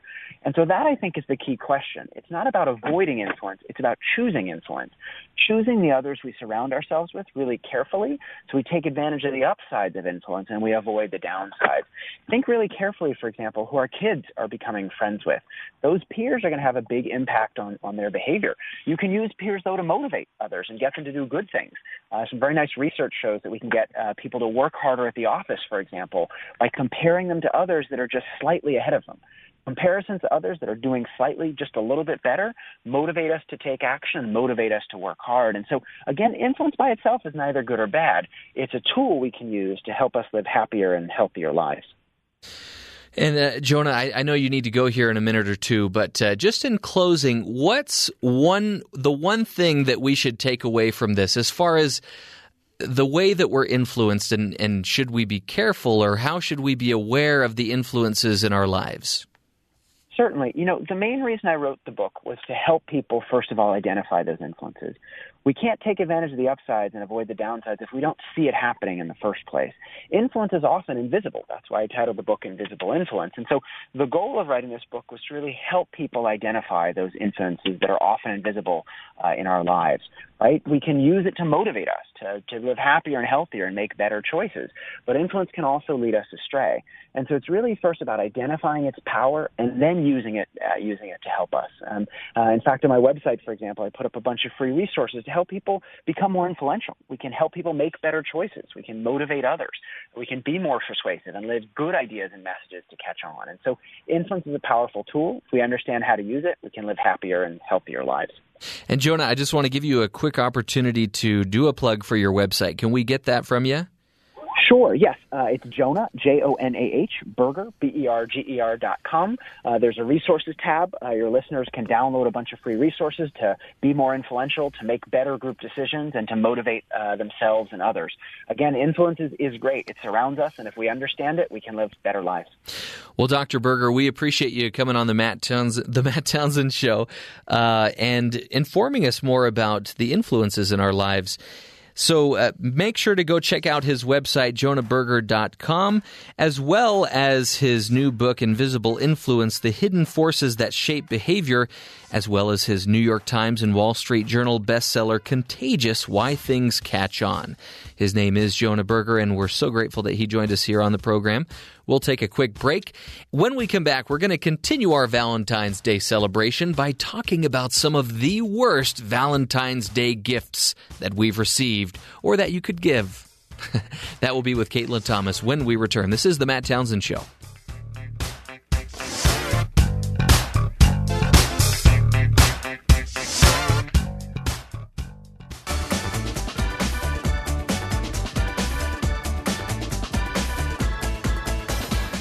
Welcome back to the Matt Townsend Show. As you know, we're celebrating Valentine's Day here on the program.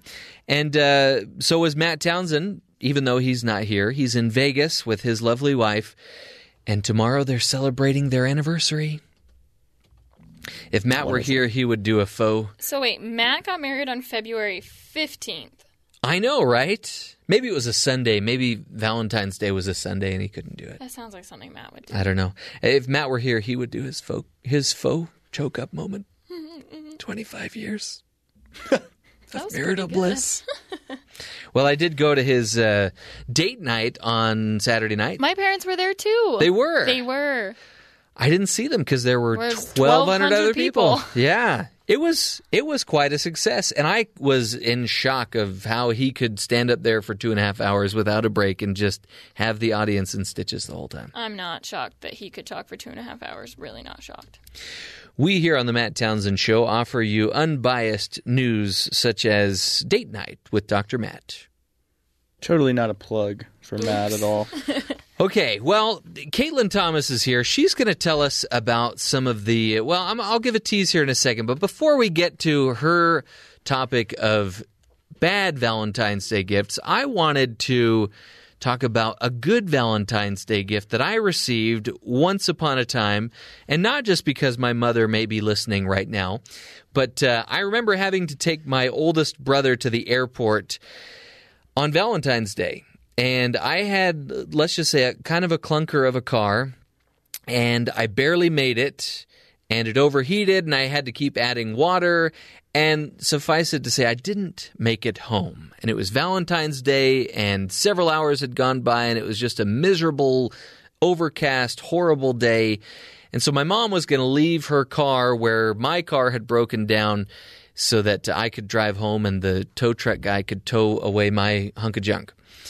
So as I opened her minivan, sitting there on the steering wheel was a little heart box of chocolates with a note that said something to the effect of, "I know you've had a horrible day. I hope it goes better. Happy Valentine's Day." Oh, that was nice. And then I had a tear. Oh, that's so cute. That's exactly how Matt would have told that story, by the way.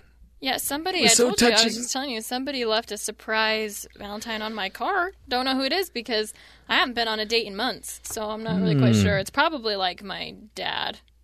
We here on the Matt Townsend Show do not leave subtle hints that certain producers need to go on dates.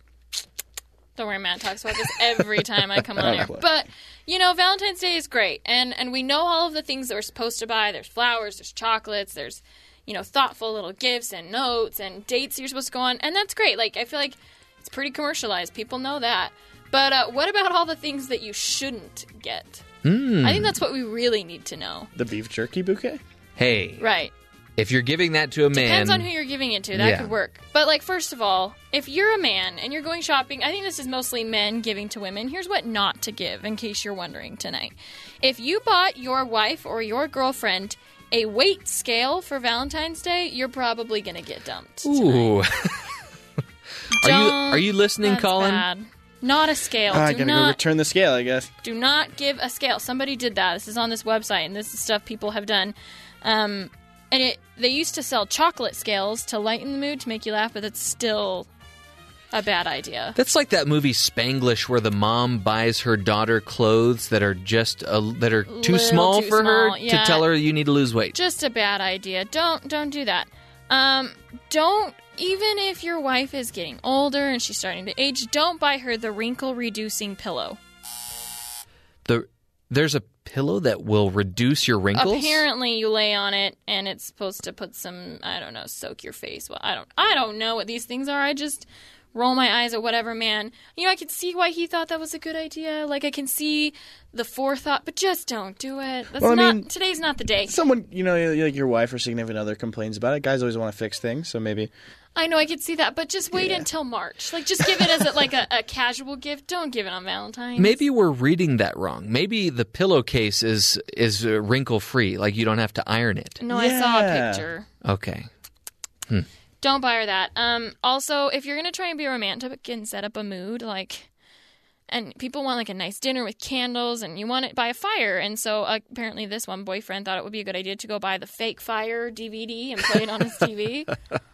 What's wrong with that? Tacky. Don't do it. But what if there's music in the background? No, Jeff, no. But it's on Netflix. We didn't have a fireplace in our last home, and I wanted a fire. I wanted a real fire. Okay, well then go buy. No, don't buy the DVD. At least buy you can go buy those fake fireplace things. That's better than a fake fire DVD playing on your TV. I think the best one was during Christmas time. The one with Nick Offerman. It's just a fireplace and Nick Offerman sitting on a leather couch with I need to look that up. A cup of whiskey. I would watch that. It's 3 hours of just him. Just him. You've just burst my bubble. It probably is going to ruin the mood. Valentine's Day. You've ruined my mood. Sorry about it. Whatever. If your girlfriend or, I guess it would only be girlfriend is dropping hints, about wanting a man to commit. Apparently, some guy thought it would be funny to buy her this fake engagement ring mug. So it's a cup, but like the handle on the side's a ring that your ring finger slides into, and then you hold them. Oh, a bad idea. That sounds mean. He got dumped. Yeah. Yeah, that's cruel. Don't do something like that. Don't fake a proposal on Valentine's Day in any way. That's just such a bad idea. She won't think it's funny or charming. That's like giving a dog a fake something, or like teasing him with a piece of food on a string, taking it away. It's just rude. And don't misconstrue my words. I did not. You just compared women to dogs, but it's fine. We're gonna just pretend like that didn't happen. Jeff is not doing well today. I'll tell you this. I've fallen for the dollar on a string trick. It's embarrassing. Got you $1. But was it on Valentine's Day? It may have been. It was at Knott's Berry Farm. That just makes it cruel. Do not buy any fake proposal-looking gifts. That's mean. Bad idea. Especially if she's really serious about it. Like that's a big thing. That's an important thing. Yeah. You should take it seriously. Or like get down on your knee and then just tie your shoe. Actually, that's horrible. As a prank. Okay. Yeah. But you didn't do it on Valentine's Day, so I guess she must still like you. Do not buy. There's apparently this. It's a pillow, but it's a pillow that is you it the lay on. wrinkle-free pillow? No. Is it the one that looks like a boyfriend? Yeah, it's the boyfriend pillow. That'd be the best. So it's got a big arm, and it can come around and cuddle her, so that you don't have to. That'd be the best way to break up with a girl on Valentine's Day.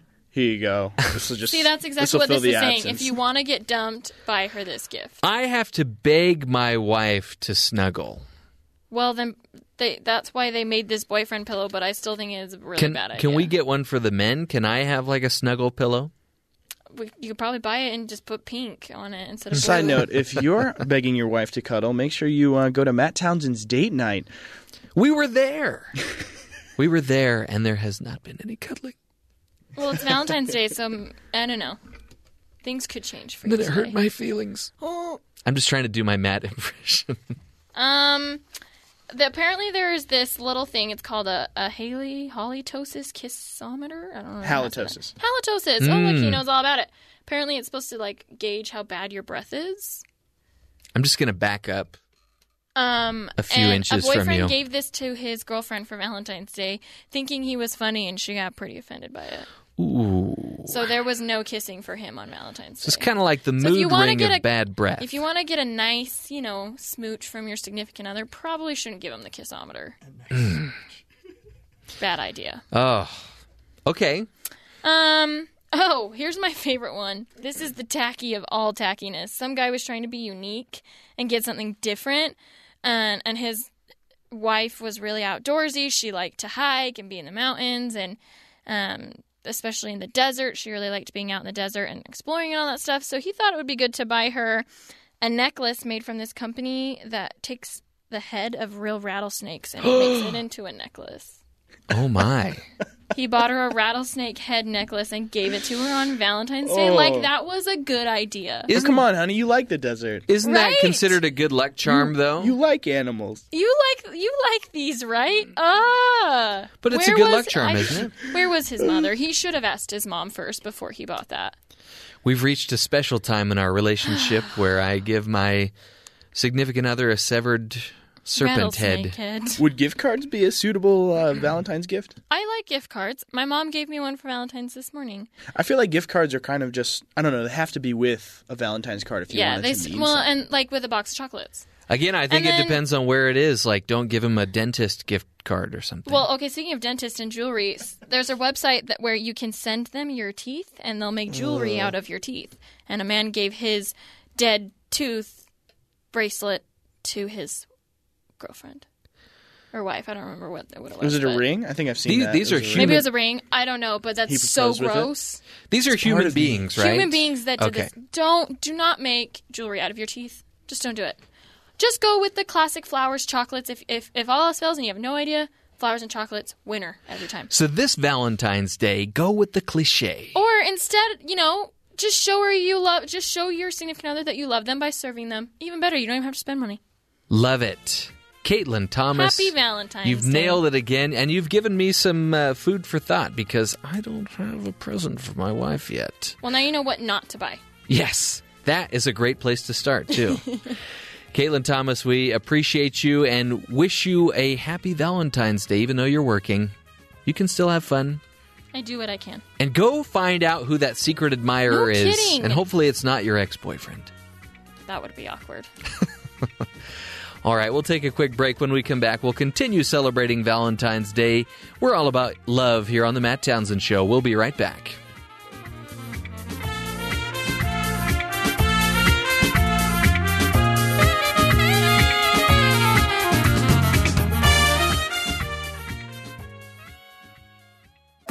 This is the Matt Townsend Show. Your guide on the side. Follow Dr. Matt on Twitter At Dr. Matt Show. Call the show at 1-855-CHAT-BYU. This is the Matt Townsend Show. Dr. Matt Townsend. Now On BYU Radio. BYU Radio. Welcome back to the Matt Townsend Show. It is Tuesday, February 14th, and that means it's Valentine's Day. We've been celebrating it here throughout the program this morning, and we wish Dr. Matt Townsend a happy Valentine's Day there in lovely Las Vegas, where, apparently he said he wouldn't be doing any gambling, but Caitlin Thomas seems to think he has done a little bit. But we won't tell him we know until we're on the air. Happy Valentine's Day. We're going to be talking to BYU Sports Nation at the end of the hour, and coming up here in a little bit, we'll also be speaking with Dr. Ron Hager, one of our perennial favorites. He's going to be talking to us about sitting. So nobody sit. Don't sit. When he gets here, just stand up. Get your chair out of the way. I just pushed mine Just back kick it because, back according to him, we are sitting ourselves to death. So he's going to be talking more about that in just a moment here on the Matt Townsend Show.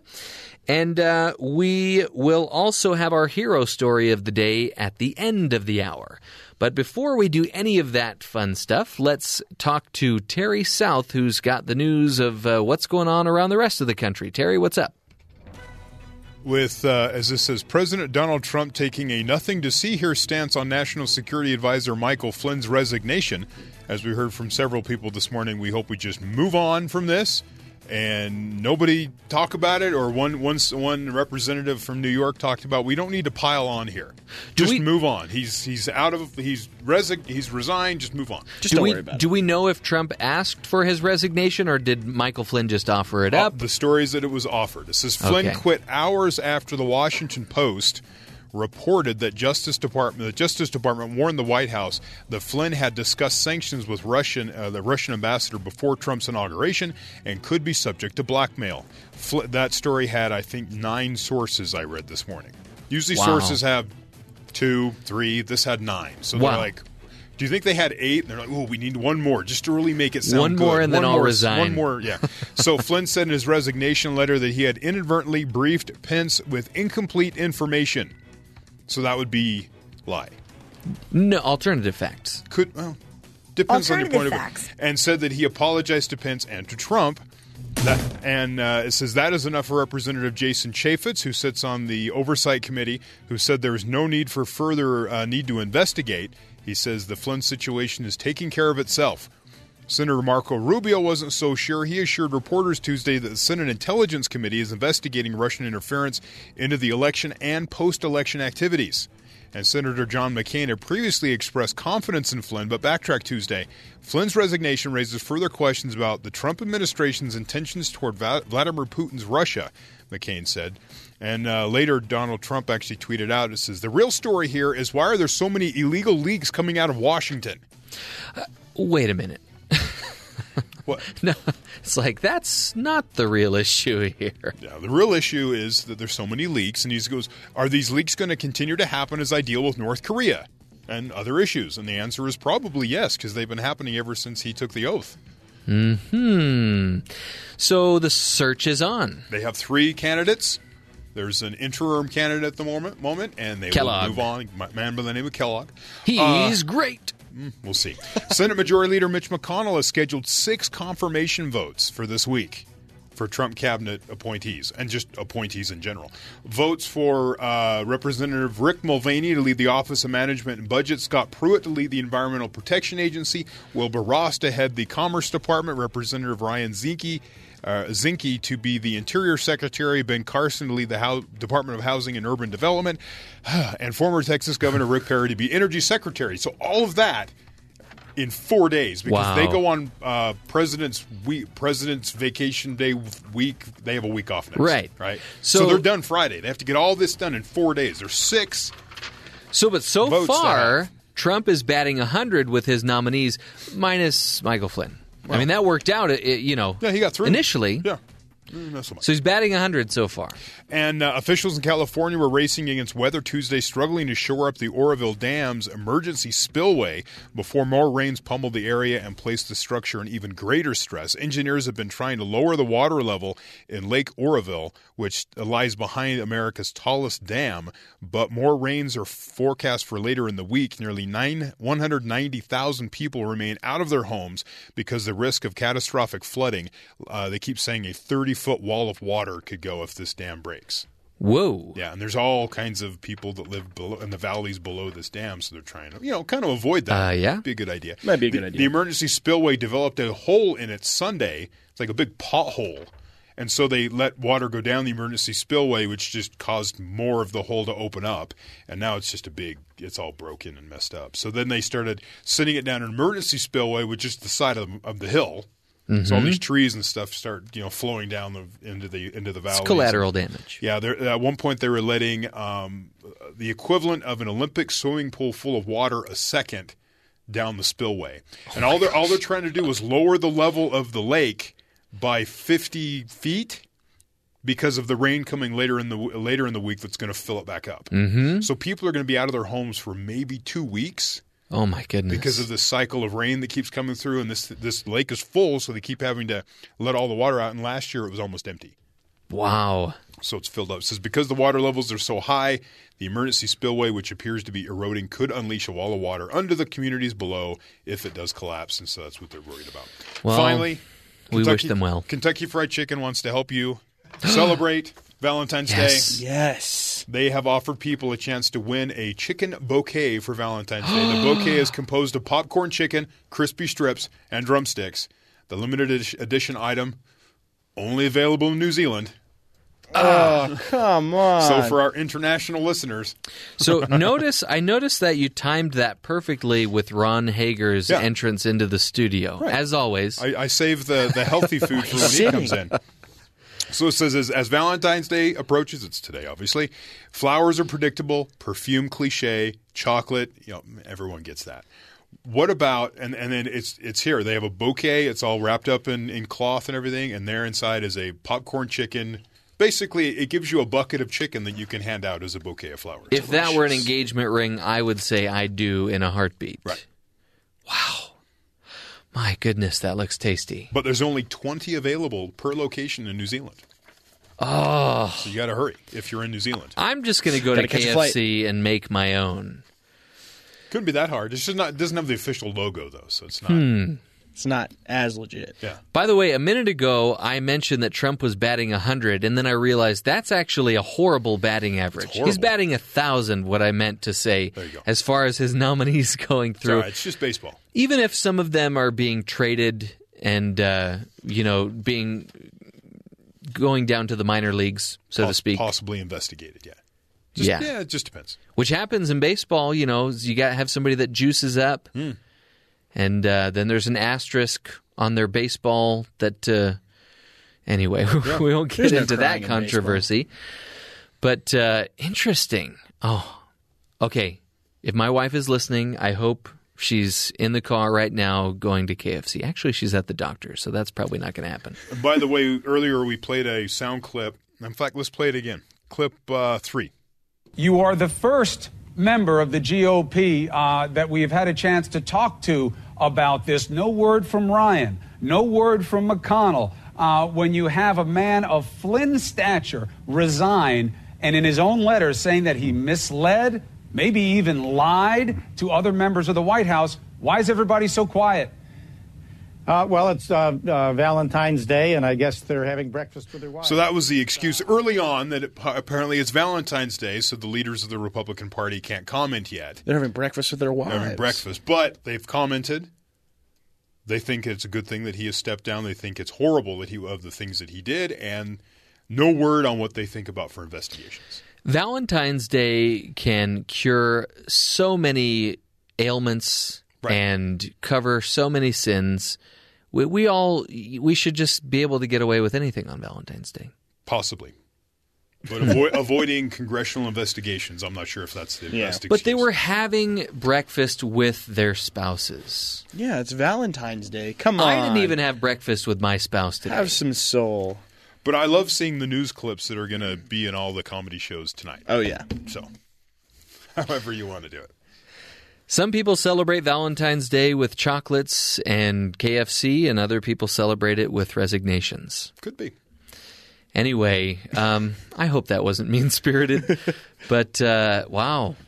Well, we hope that President Trump can find somebody soon, and hopefully somebody won't be blackmailed by the Russians. Nah. Not going to happen? It's too early. Too early. Yeah. They're going to wait. There has to be some juicy stuff before they can use the blackmail. Yes, and we know that this next nominee will undergo extreme vetting. Extreme. Whatever that entails, yes. I would love to find out what that is. I don't know, because some of the people they've said that need extreme vetting already went through 2 to 3 years of vetting to get into the country, and now we're going to extreme vetting. So I'm not sure what that means. Maybe there's a pat-down involved. Hopefully that was done at some point along the way.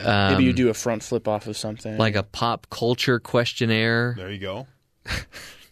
Make sure you're really acclimated to the U.S. culture. Yeah. Yeah. My mom, I think she didn't have her passport with her, or she didn't have some form of ID with her, and she was asked, what is the capital of North Dakota? Easy. And I don't know if she said Fargo, which is not correct, by the way. I believe it's Bismarck. But she didn't know. It's not Bismarcky? That's a different guy. Yeah. My bad. So, yes, know your state capitals, know your pop culture, and just be prepared for a pat-down. All right.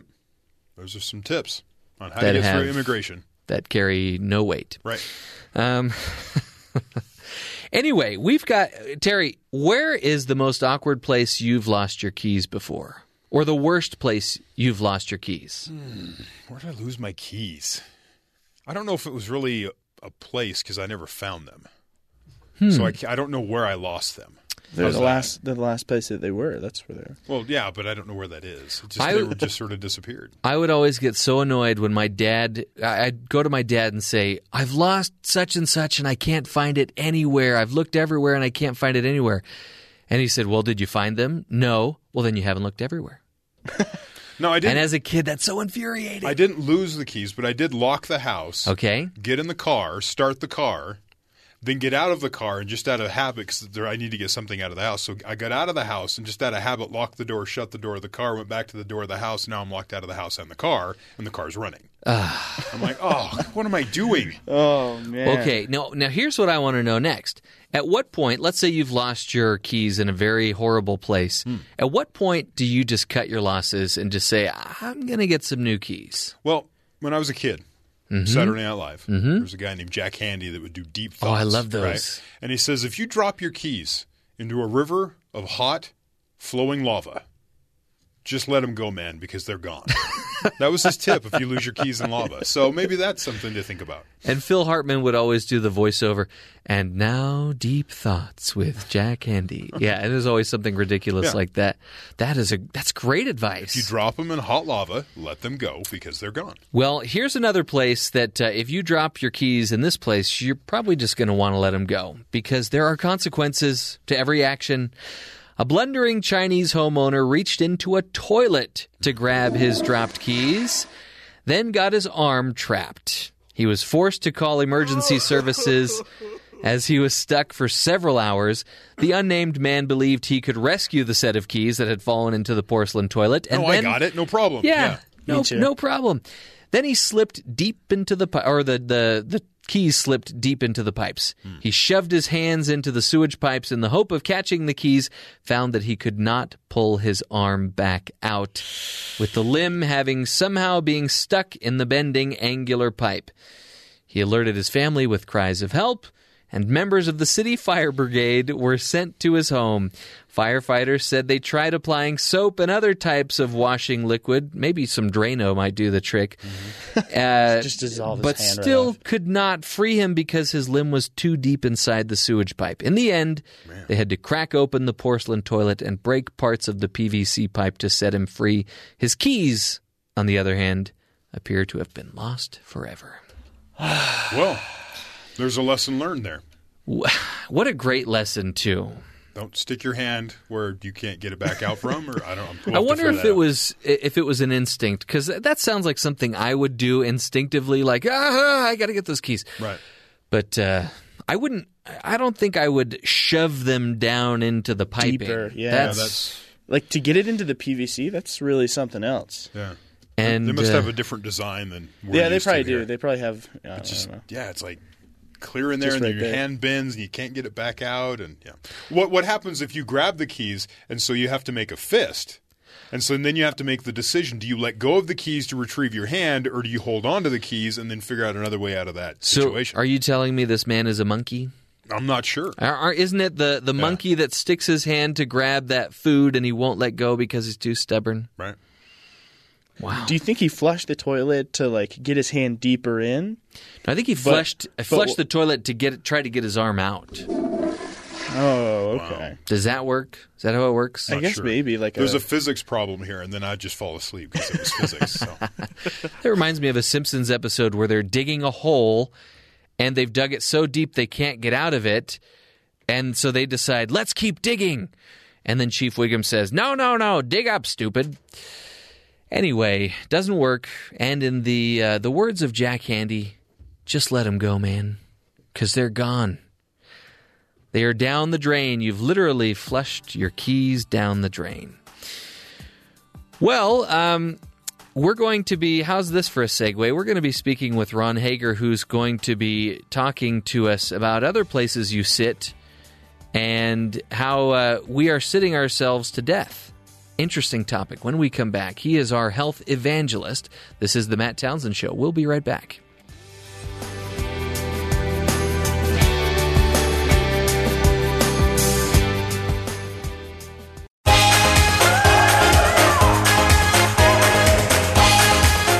Welcome back to the Matt Townsend Show. This is Jeff Simpson filling in for Dr. Matt, and now Sean O'Neill is filling in for Colin Tanner on the board. Welcome to the show. Hello. And happy Valentine's Day, by the way. We've been celebrating it all day here on the Matt Townsend Show. And Ron Hager is joining us. He is our health evangelist. He probably noticed not only did Terry conveniently share that story about the KFC chicken bouquet of flour or bouquet of chicken as he walked in, because he is a very healthy individual, but he also probably noticed that we were all standing up. I did notice that, Jeff. Yeah. I was, in fact, from outside the studio, when I walked up the stairs, I thought, they're all standing. They must have read the outline for today. Well, and we had the security guard down there call us and alert us when you were coming up the stairs so we could shoot out of our chairs. That makes sense. Because you're talking to us about a very interesting and important topic, something that we probably don't think about all that much, which is sitting ourselves to death. Yeah. So talk to us about what you mean by that. Yeah, most people I don't think realize how much they sit, and even if they did, a lot of people I know say, well, I'm very active during the day.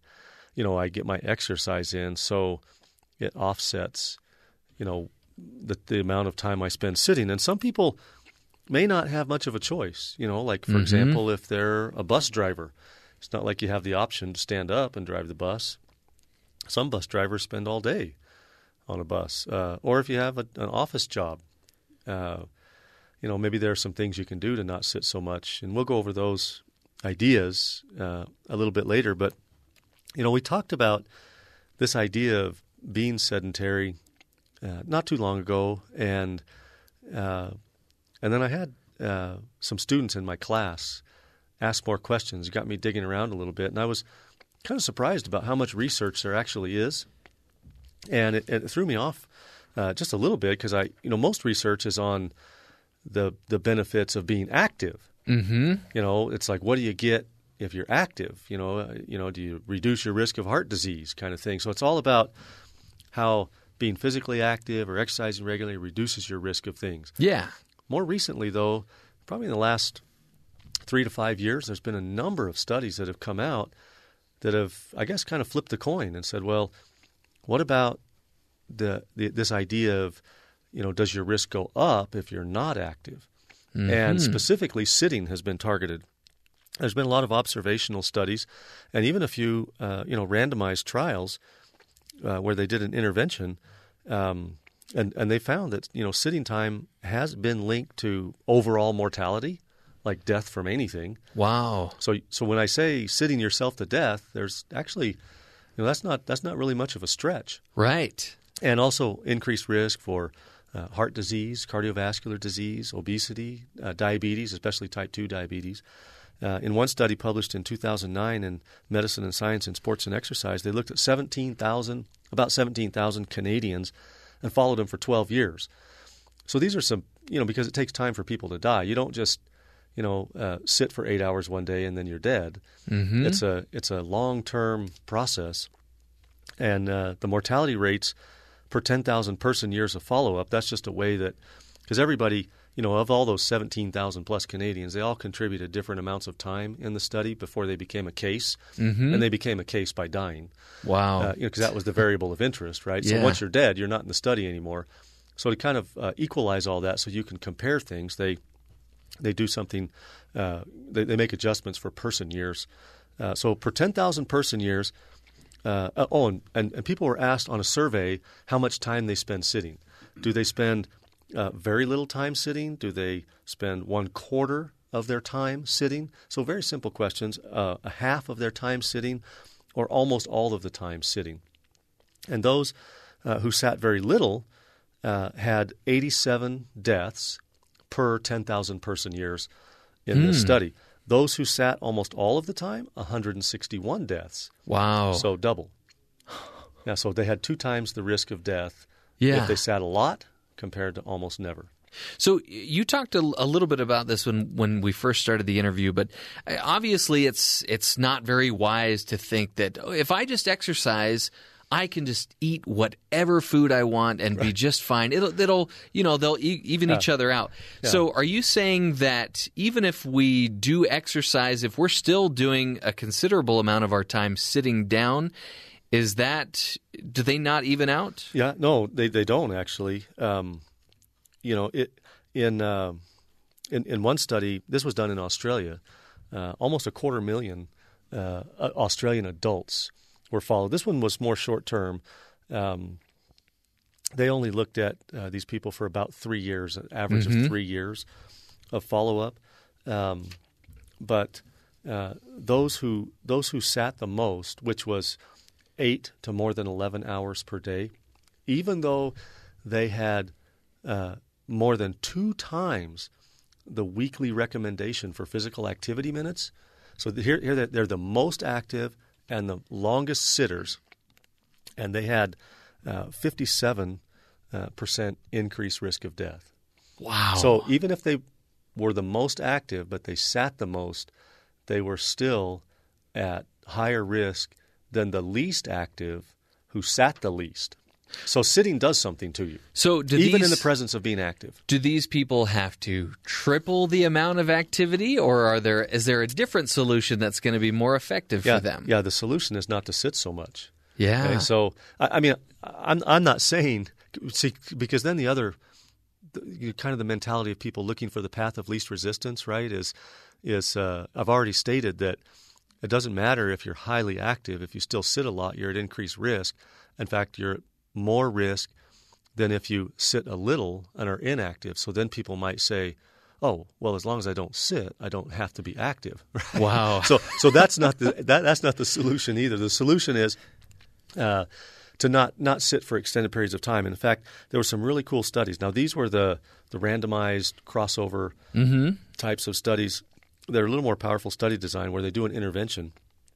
And in one study published in the British Journal of Medicine in 2012, the researchers found that adults who spend about 6 hours a day watching TV lost about 4.8 years of their life.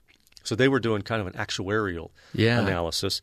That actually translates into taking 21.8 minutes off your life for every hour of time you spend sitting watching television. But some of those shows some people might argue that they're worth it. Yeah, well, compare this to cigarette smoking, because this has been done for a long time. Yeah. You know, how many minutes do you lose every time you smoke a cigarette? 11 minutes. You lose 11 minutes if you smoke a cigarette. Oh, my goodness. You lose 21 minutes if you sit for an hour. So sitting now, granted, I don't know because I've never smoked a cigarette, but it probably doesn't take an hour. So you're not really equating time here. You're just equating two health risks. Yeah. And I guess in one sense you could say that sitting, may be, more dangerous than smoking. But in some of these randomized type trials, they would have people sit for an extended period of time, and then they would give them a drink, like a known glucose concentration.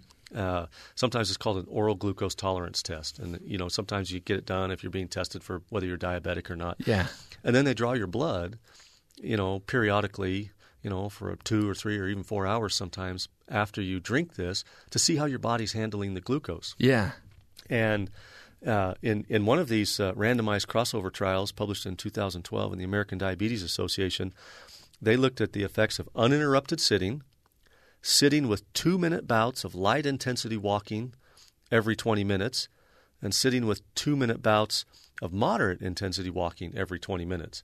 So they had 2 activity groups every 20 minutes that either do moderate-intensity walking or light-intensity walking. And as I said, the subjects drank this glucose drink after 2 hours of sitting, and those who walked for 2 minutes every 20 minutes had lower blood glucose concentration. Didn't matter if you did the moderate intensity or the light intensity. Yeah. So every 20 minutes you get up and walk around, and it helps you regulate glucose better, which means it enhances insulin sensitivity, decreases your risk of certain chronic diseases like obesity or heart disease or even diabetes.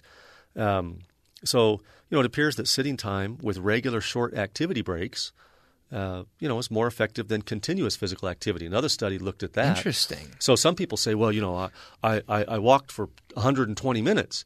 Well, in one study, this study was published in the American Journal of Clinical Nutrition, showed more effective glucose regulation in the group that walked for 1 minute and 40 seconds every 30 minutes compared to sitting for 9 hours and walking for 30 continuous minutes after prolonged sitting. So some people might say, well, yes, I've sat a lot, but I'm going to walk for an hour and a half or 2 hours. Yeah. But the intermittent, breaking up that sitting time with even as little, as 1 to 2 minutes of walking changes everything. So it's about, and so then you go back to the TV example, right? Mm-hmm. TV takes minutes off your life. Well, if you watch an hour of TV, I know a lot of people who, will not watch a show unless it's pre-recorded, so they can whip through the commercials and all that kind of stuff. Maybe don't do that anymore. Maybe take advantage of those commercials. And during those commercials, get up and walk around. Maybe put the dishes away. Or maybe do some calisthenics, do some sit-ups, do some kind of activity, and use those commercial interruptions in your show, which normally drive you nuts, to maybe save your life. Yes. Oh, man, that's I'm going to try that. Yeah. Let's take a quick break. There's another question I want to ask you about standing when we come back, and then I want to see what we can do, because clearly there are people who don't have an option. They have to sit down at work, like you mentioned. Yeah. So let's get some ideas on how they can get some help and have better health when we return. We're speaking with our health evangelist, Dr. Ron Hager. We'll take a quick break. When we come back, we'll continue this discussion. This is The Matt Townsend Show.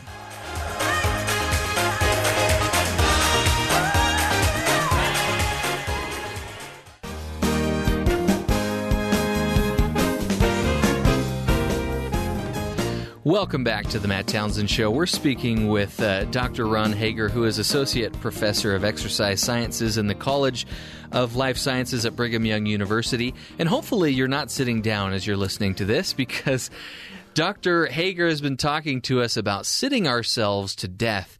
And before you give us some tips on what we can do, I wanted to kind of look at this from the complete opposite spectrum. Okay. And we don't have to spend too much time on this, but I'm curious, what harm is there from standing up too much? Probably not a lot, at least in terms of the things we're talking about today. Now, some people say, yeah, when I stand, my back starts hurting or my knees start or my hips or that kind of thing. That's a little bit of a different issue. Now, standing obviously requires a different level of fitness than sitting. People say, well, when I sit or lie down, all my pain goes away. Yeah. Yeah, but you can't sit and lie down forever. Eventually, you got to get up and move around. So the couch potato doesn't have maybe a lot of pain until they're required to get off the couch. And slouching always feels better than standing up Sure, so that's a little bit of a different issue. We can probably talk about that some other time for people who who say, okay, well, standing's, I believe that's a great idea, but I can only do it for 5 minutes before my neck or my shoulders or my back start hurting. We can talk about that another time, but that has to do with posture and, correct use of your muscles and things. So if you are at a desk, is it better to have like a stand-up desk than a sit-down? This has actually become a pretty popular thing, and there have been some studies that have looked at bicycle desks, standing desks. I've heard of treadmill desks. Treadmill desks. Marcus has a standing desk just down the hall. Yeah. He does. Yeah. Yeah, and those things can be effective. Now, if you don't have a standing desk, there's still some things you can do. A lot of times computer monitors are mounted on these, movable arms. Maybe you could get one of those and hook it to your desk. So you could raise your monitor, or just get away from your desk for a little while. Now, one idea that I really like is, a lot of people say, well, I work in this office, I've got my little space, and I pretty much, sit all day. But I've talked to many people who, engage in email conversations, sometimes related to work, sometimes just for fun, and they're literally sending an email, to somebody, 80 feet away. Saying the other day. Saying, hey, what are you going to do for lunch today? Get up, walk over, and actually communicate with that person. Meetings. Now, this is kind of a novel idea. I've actually tried it a couple of times, mostly with students. So if a student says, hey, I'd like to come by during your office hours and talk about my grade, as soon as they show up, I say, walk with me. And we just go for a walk around the building. That's a great idea. So if you've got a meeting, even if it's with 2 or 3 or 4 people, you could walk. And if it's, if you're just in some office building, you can just walk around the office, walk on different floors, whatever. A habit that I've tried to make in my life is to make a conscious effort to avoid conveniences. So like a drive-up window, for example. Sometimes this drives people in the car nuts that are with me, but because they like the convenience. But I say, no, I'm not using the drive-up window. I park, I walk in, and then I walk back out. That just gets you out of a sitting position in your car, even if it's just momentarily. And that's interesting because that, and also with the email and meetings, these are good examples of things that we could do to improve our social skills too. Perhaps, yeah. But the idea here, Jeff, is that people kind of have this mentality that it's almost like they have to, in today's culture, you do not have to look for excuses to sit. You've got to learn to change your mentality and look for excuses to not sit. We are a society of professional sitters. We sit at church. We sit at school. We sit on the bus, on the train, on the plane, in the car, at home. We sit at our desks. We sit at work. We do not have to look for excuses to sit. And one of the things I tell the students in my class when we talk about this subject is to do at least a week-long, 7-day sitting journal. You timestamp every time you sit down, and you add it up every day over the course of a week, and you then divide it by 7, and you determine what is your average sitting time per day. And according to the research, that should be less than 4 hours. Okay, but you said earlier what we need to focus on is not necessarily focusing all of our sitting time to one chunk of time, but breaking that up and taking more frequent breaks instead of going out and just saying, "Oh, I'll walk longer later." Yeah. Right. Yeah. Wow. Well, and so much of things we do in our life, like at work, you the typical work schedule is maybe 4 hours at work, and then you have lunch, and then 4 hours after lunch. Maybe there's a break in between those 4 hours, but that's still at a 2-hour mark. Mm-hmm. Most students, in classes all the way from elementary school up through high school and college are anywhere from 60 to 90 minutes, where you're sitting in a desk. Right. And so there's some things that can change here with work environment, with school environment, even teachers. In school could say, hey, based on what I know, we're going to change some things in class and maybe give students opportunity. Now, I've mentioned this to my students before. I've said, how would you like to walk into a classroom and there's desks, kind of high desks, kind of like standing desks, but no chairs. And you go to 50 minutes of class and you got a table that's maybe a little bit adjustable for people who are 5'4" to 6'4", and you can put your laptop up on it, you can put your notes on it, but you stand, or an exercise ball. Yeah. Okay, and that's one of the suggestions I've seen that's fairly common. You see that in offices. You see it in offices, yeah, because that just requires a little more effort, a little more mobility, a little more stability. You have to balance, and that's different than sitting. Yeah. So how would you feel if you walked into a college classroom or a high school classroom and there were no chairs, but there were just a bunch of these, Swiss exercise balls, and you just kind of sat on those? I bet your students wouldn't fall asleep very easily. They might be a little more distracted with all the bouncing Maybe. And rolling around. But I wonder, do you know of any schools that are doing something like that? I don't know of any. That would be an interesting study. I thought about maybe trying to do something in my class. Yeah. With standing desks or, it was interesting in the classroom I teach in on campus. They do some other things in that classroom on Sundays, and they have a piano in there. They've got a music stand, one of the kind of the adjustable choir, music stands. And after we had this discussion in class last semester, this girl in my class, she refused to sit in my class after that. She used that music stand and she put her book and her notes and stuff out. And wow. she stood from that time every day for the rest of the semester. So it must have had an impact on her. But my point is, she figured it out. She got creative. She said, I'm not going to sit as much as I used to. And I guess that's the message today, is to figure that out, to look for ways. Even people say, drinking water is healthy. Mm-hmm. And I've seen people bring a gallon jug full of water, and they say, I drink this twice a day. That's awesome. But what if you, instead of bringing a gallon jug, what if you brought like a 12-ounce bottle and you had to get up to fill it up all the time? Yeah. So you get up, you walk to the water fountain, and you fill it up. You say, that decreases my efficiency. Well, our efficiencies, our conveniences are robbing us of health benefit. So you have to realize that at some point, these things that are making us supposedly more efficient and more productive may actually be harming us in the long run. So like I do with drive-up windows, I just say I do not do drive-up windows. Nor when I go to any type of a parking lot do I look for the closest spot. I could care less about the closest spot. I park, as far away as I have time to walk. Yeah. Because it makes a difference. And the message, I guess, too, is this is a pattern that you develop in your life, a mentality that you develop, and it doesn't have to be, 90 minutes or 120 minutes of continuous activity. This is intermittent. This is stuff you interject all throughout your day, dozens of times throughout your day.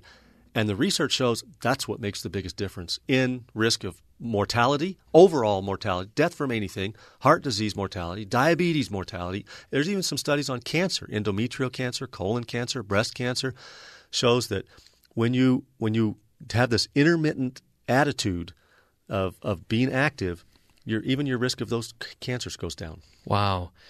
Well, Dr. Ron Hager, thank you so much for... Man, we just have so many ideas now of things that we can do to not sit ourselves to death. And even if you're a boss, if you're a teacher, think of ways that you can bless the lives of your students and your workers by maybe making your workers rotate stations every 30 minutes or so. And if you're a teacher, try having them stand up and stretch, and you'll see good results, and you won't die as soon as you might normally. Dr. Ron Hager, we appreciate you coming on the show again, and we'll see you again in a couple of weeks. Happy Valentine's Day. We'll take a quick break. When we come back, we'll be speaking with Spencer and Jerem at BYU Sports Nation. This is the Matt Townsend Show, helping you live healthier and happier and longer lives. We'll be right back.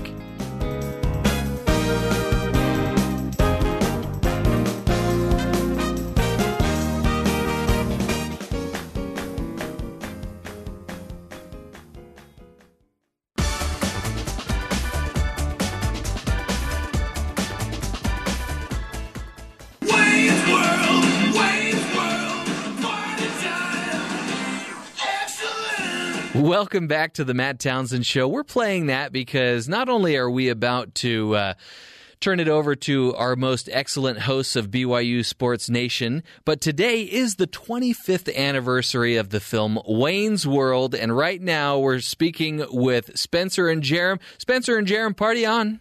Foxy lady. We would never sell out, by the way. We just want to make that.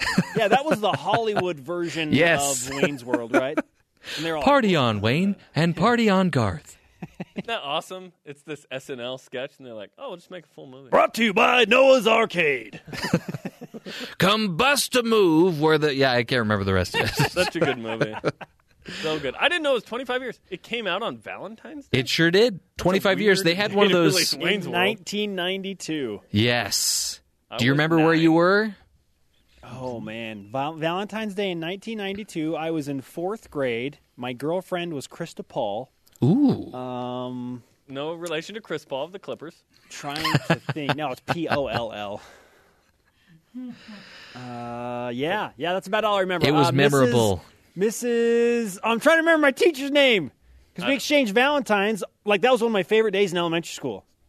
You know, you found out all your crushes, like, yeah. Oh, yeah. You made the little, like the cheap receptacles that you put on your desk. Yeah. Yeah. Anyway. You can't pray in school, but you can discuss who you're crushing on publicly. So, I know the other day we talked to you guys about the bouquet of beef jerky. Did either of you get that for each other? The broquet. It was the broquet. Yeah. Oh, broquet? Yeah. That's really funny. The broquette. Now there's one. I can't remember if it was Singapore. It's not here, but they're doing. New Zealand. Terry told me. New Zealand. They're doing not a broquet of chicken, Kentucky Fried Chicken. So what do you call that then? A Colonel K. I don't know. Or a heart attack. It's a drumstick bouquet. A drumstick Must have been bouquet. A heart attack. A death K. See, now that is the key to my heart right there. Oh, well, there you go. Yeah. So I know we only have about a minute or two left with you. What can you tell us really quick is coming up on your show on BYU Sports Nation? Well, listen, it's a day of love. And as we've learned from our good friend Brack on Space Ghost Coast to Coast, this is where a man goes out and asks a woman on a date. She orders a salad. He orders a big piece of beef. And that is what we call love. Okay? So with that in mind, we are asking everyone across BYU Sports Nation to tell us which BYU athlete is the most loved of all time. And current. We'll answer both of those. Interesting. Yeah. Sean has an opinion. Oh, no. Oh, he's telling me to wrap it up. Okay. Hey, wrap it up. That's all we have. Don't answer it. Stop talking. Kaz IU, football signee, came in a helicopter to announce it. He's awesome. Plus, Shea Collinsworth. She ran the 5th fastest indoor 800 ever. Yeah, it's easy to love record-breaking performances. Wife. She'll be in the studio. All right. Well, BYU Sports Nation is all about the love. Spencer and Jerem, party on. That we are. Peace. I wish you many broquets. All right. We'll talk to those guys tomorrow. Wayne's World. Sean, do you remember seeing Wayne's World in the movie theater? Yes, I do. Do you remember bobbing your head during the Bohemian Rhapsody scene? I sang along. Are you kidding me? I was in the car with them, even though I was in the studio in the movie theater seat. You know what's interesting? And you could correct me if I'm wrong on this, but I'm pretty sure that song didn't have the traction that it had until after that movie came out. That is very true. Very true. Oh. How often does that happen in movies where there's a song that's kind of, I wouldn't say sitting on the shelf, but a song that's not as popular as it should be and deserves to be until it shows up in a movie? Can you think of any other examples that have it's had that much of an impact on a song? Not right off. Maybe. I don't know. A dude looks like a lady from Mrs. Doubtfire. Maybe that was in Mrs. Doubtfire. That's right. Yeah, the montage where he's like doing all the chores, exactly. And, Mm-hmm. Trying to sabotage Pierce Brosnan. Yes. What a great movie. Oh. And, it's a good example, too, of how much music can elevate a movie, too. Oh, yes. Wow. Yeah. I think one of my favorite parts from Wayne's World is when they're sitting on the hood of the car, looking up at the airplane in the skies, and Garth improvises the line, Dana Carvey improvises the line, "Did you ever find Bugs Bunny attractive when he dressed up in a girl bunny?" No. Me neither. I was just asking. Yeah. What a great movie. 25 years ago. And unfortunately, you guys are talking about being in elementary school 25 years ago. Oh, my gosh. I don't want to hear it. Unfortunately, things didn't sit too well between Dana Carvey and Mike Myers and the director Penelope Spheris. Or I can't remember if it's Spheris or Spheris. I think it's Spheris. But I think they've patched things up. 25 years have gone by. And, I loved the sequel, too, Wayne's World 2. Even though it wasn't as well received by audiences or critics. It didn't have the novelty of the first one, so. It did have that great scene where they're doing the dubbed fight between him and his girlfriend's father. Mm-hmm. Yes. Oh. Well, if you like Mike Myers. Love him. Would have to suggest that you watch So I Married an Axe Murderer. One of the funniest movies ever made. Yes. And one of the best uses of the cameo, by the way. Definitely. So many great cameos. I won't give too many away, but Michael Richards has a scene-stealing appearance in that movie. And Stephen Wright as an airplane pilot. Yes. And I think Michael Richards, if you look him up in the credits, it's just Insensitive Man. Yes. Yeah. That's all I'll say about that. Mm-hmm. Great movie. And one that actually Mike Myers didn't write, I don't think. I don't know if he did. He may not have. Yeah. He needs to do more movies like that and less of these big budget, toilet gag movies. Nah. Anyway, as you know, we like to end the show with our hero story of the day, and especially on Valentine's Day. Well, this story has to do with a Texas grandmother calling her grandson a true hero. Renee Preston was home alone in late August when she became ill. My sugar dropped to 59. I was talking funny and started really feeling strange, said Preston. That's when her grandson, Adam Kirsten, jumped into action. He called his grandfather on the phone, and then he got a glass and poured me a glass of orange juice, said Preston. He then handed me a cookie and said I had to eat it. A short time later, help arrived, but Preston says by the time that happened, everything was under control. Kirsten, 5 years old, is from Somerville, Texas, and wants to be a firefighter. I think we all wanted to be firemen when we were that age, but I don't remember doing anything that heroic when I was 5 years old, so good for him, good for Kirsten. Well, it's Valentine's Day. Not only should you look for opportunities to make those around you feel good about themselves and feel loved, but look for opportunities where you can really make a difference in someone's life. And not always saving their lives literally, but just improving it, making it that much better, that more bearable, and really that much more happy, just by finding little things to do to serve them. We'll call it good for today, and when we come back tomorrow, we will continue the important discussions and topics, and we'll continue to talk about love and being kind to others. This is the Matt Townsend Show, and we'll talk to you tomorrow. Thanks for joining us.